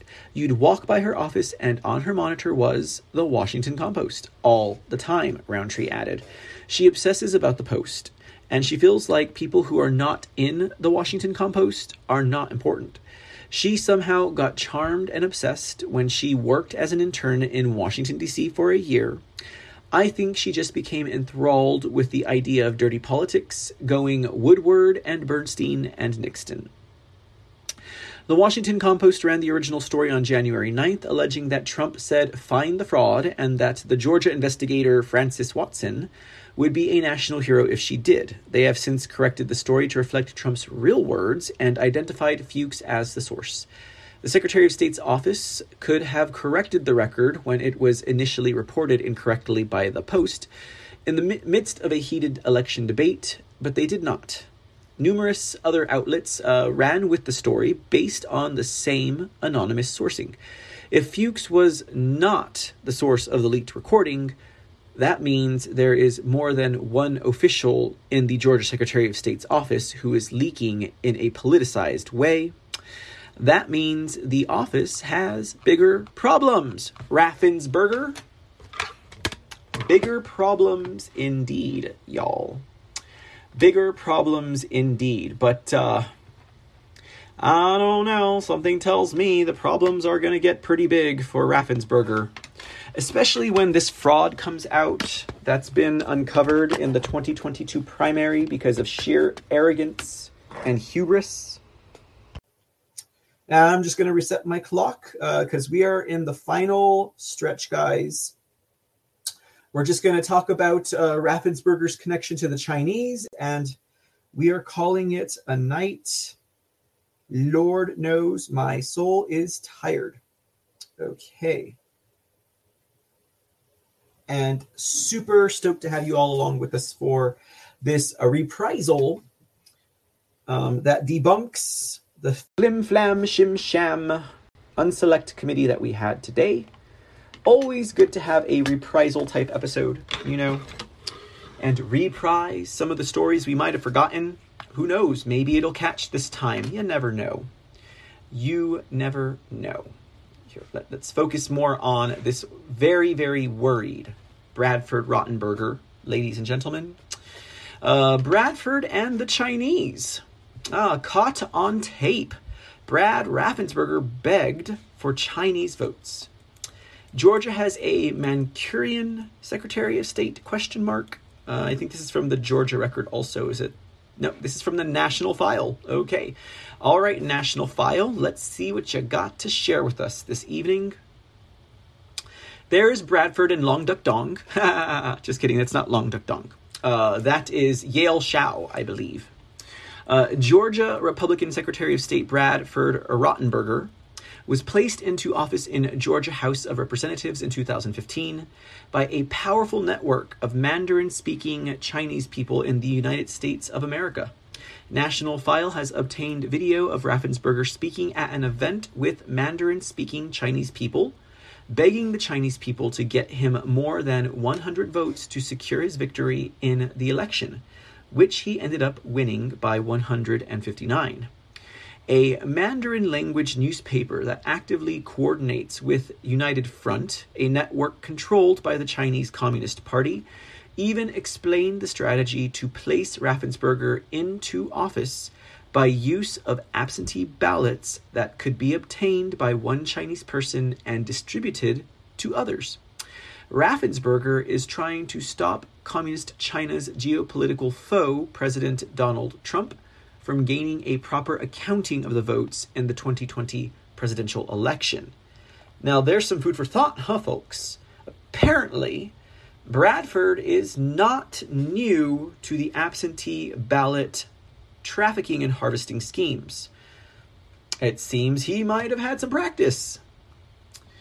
The article continues. Here is a link to a Mandarin language article. And here is a link to Raffensperger making a call in Mandarin Chinese, thanking the Chinese for electing him to the state legislature in 2015. We'll hold on to that one for just a moment.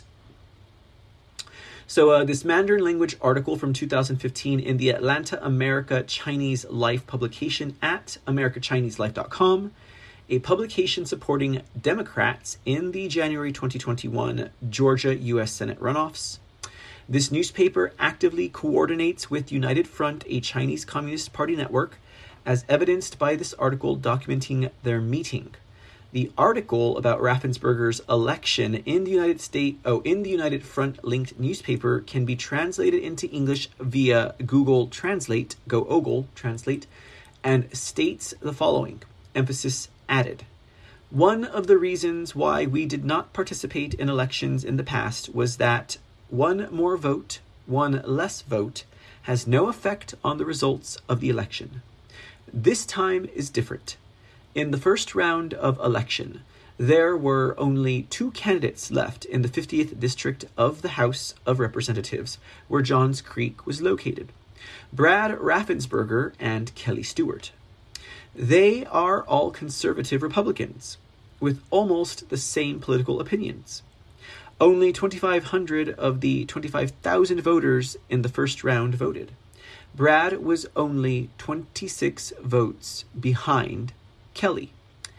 Brad took the initiative to approach the Asian community to understand and listen to our voices. He visited the Chinese Dance and Culture School in the city center the previous weekend. Last Saturday, he visited the Atlanta Modern Chinese School with more than 500 students. On Sunday, he hosted 30 Chinese at home to talk about his ruling philosophy. As a city councilor, he also participated in the award ceremony of My Boy Scout team and spoke on behalf of the city government. According to statistical calculations, we only need 100 Chinese votes this time to determine the outcome of the election and make Brad a victory. He will represent our voice in the state legislature in the future. We have already boasted about Haikou with him and guaranteed 100 votes. This is an excellent opportunity for us Asians to show their strength. Your vote has never been so important. Election day is Tuesday, February 3rd. If you can't vote in person on the day of something, I can apply for an absentee ballot for you. After you receive it, you can fill in and send it out. Due to the tight mailing time, if you need, please email me at Ping Mortgage. Ping! In addition, in the municipal council election in September this year, Chinese people are likely to stand for election. Thank you for your attention. Zhao Yu. Note, Georgia law forbids people applying for absentee ballots for other people except if the person is out of the county temporarily or if the person applying is a direct relative of the voter. Then they have a 2017 article in which the same Chinese language publication brags about handpicking Raffensperger for office, stating, after a month of hard work and help from the Chinese, he finally won the final election. Shun aroused fighting spirit. So I and Brad reported the number of Chinese votes every hour. In the end, Brad won the victory.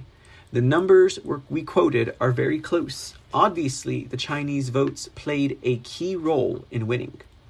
And they have video of Raffensperger speaking at the event following a Mandarin speaker begging the Chinese people for votes. The link does not work. Ooh, let me jump out of immersive, guys, because I want to see if we can catch Brad Raffensperger speaking Mandarin. Let's see here. Oh! Looks like we do. Okay, hold on. let me, we'll only play one of the videos, okay? Just so you guys can clearly see, Bradford is very talented when it comes to other languages. Oh, let me exit full screen. And, all right, Bradford, speak ding dong ching chong to me. Let's go. Okay, so this is clearly his begging video. I want to see the Mandarin one. Hold on. Steve is at 90. How old is she? She's 91, 92 years old. She's still married, and last year her husband and her were traveling to Europe for a couple of weeks, and they still travel. She's just an amazing person. And so I just respect someone that works at something for so long. Fauna became mayor when she was 84, 85 years old, something like that. And then Fauna just retired this past year. Tremendous lady. So, also, some of you may not be registered, and if you aren't registered, you can't vote in this election. But you can vote in the... He's not speaking Mandarin. Also, some of you may be going out of town. We brought applications today that you could fill out. We even give you envelopes with a stamp on it, and you can fill it out, and then the Board of Elections will send you your absentee ballot, and then you can just fill it out and then send it back to them. So we brought that today. I hope I earned your vote. What I really am looking for is I'm looking for 100 votes in the Chinese American community. I don't want, I'd love to have 1,000.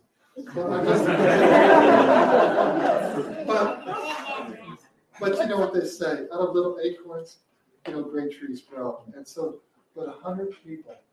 And what we are doing with our friends is we're actually sending postcards. A friend of mine, Chris Padula, Chris is Indian American. He just got on the Board of Zoning Appeals. Bob Gray reached out, and they're friends. And Bob got him on the Board of Zoning Appeals. Let me see if he busts out his Mandarin. This time one of us. No, he sure doesn't. Okay, so let's go ahead and capsize this. Stop your fidgeting, Bradford. Oh, here's more of Raffensperger speaking at the... Did it not say he spoke in Mandarin? It did, didn't it? Oh, no, it says following a Mandarin speaker. Anyways, all right, well, you saw him grovel. I guess that's what's important, right, ladies and gentlemen? That's what's important. Courting the communist Chinese, this Raffensperger is doing. Not bueno, ladies and gentlemen, not bueno at all. Okay. All right, let's go ahead and wrap this up, guys, because my energy is starting to dip. Photos of when he begged. Oh, I guess that's it. Why did I think they had a Kemp story in here? No Kemp story. Okay. No, there's... well, there's that. Yeah, so apparently the Chinese Democrats... let me find out Kemp is a Democrat, running as a Republican. Anyways, guys, this fraud's going to bust wide open in Georgia. I have a good feeling about that. But, as for tonight, it was just fun. Debunking the Flim, Flam, Shim, Sham January 6th Unselect Committee hearing on the false flag Capitol riots. And sometimes it's just a job that needs to be done again and again and again. But it was absolutely my pleasure. And I hope you guys enjoyed your time tonight at the C Report. Please make sure you visit us over at thecreport.com. Adding more content to the website. Follow us at Truth Social at MRCTV. Follow us at Gab at MR_CTV. And check out the podcast as well, where you can get tonight's rendition of the C Report on podcast. They say it's a lot safer to listen to your news than it is to watch it while you're driving. And you can definitely take advantage of that quality at anchor.fm/The C Report, or search for The C Report on your favorite podcast player, your favorite music player, your favorite radio player, widget app thing. We're on most of them, ladies and gentlemen. Anchor.fm/The C Report if you want to find out where we're at, or just search for us, like I said. All right, guys, that's going to wrap it up for the C Report. It was a pleasure and a joy hanging out with you guys again.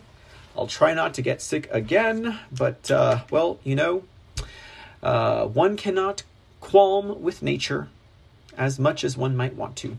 Let me get these rats off this screen. What am I thinking? We can't do an outro with them on this. There we go. That's a little bit better. Alrighty, guys. You guys have a great night. Thank you again for being here, as well as Gold Pill donations. Thank you for your presence. Spread the word, share the links, and we will see you guys next time. Till then, be safe, be blessed, ladies and gentlemen, and God bless America. Take care, y'all.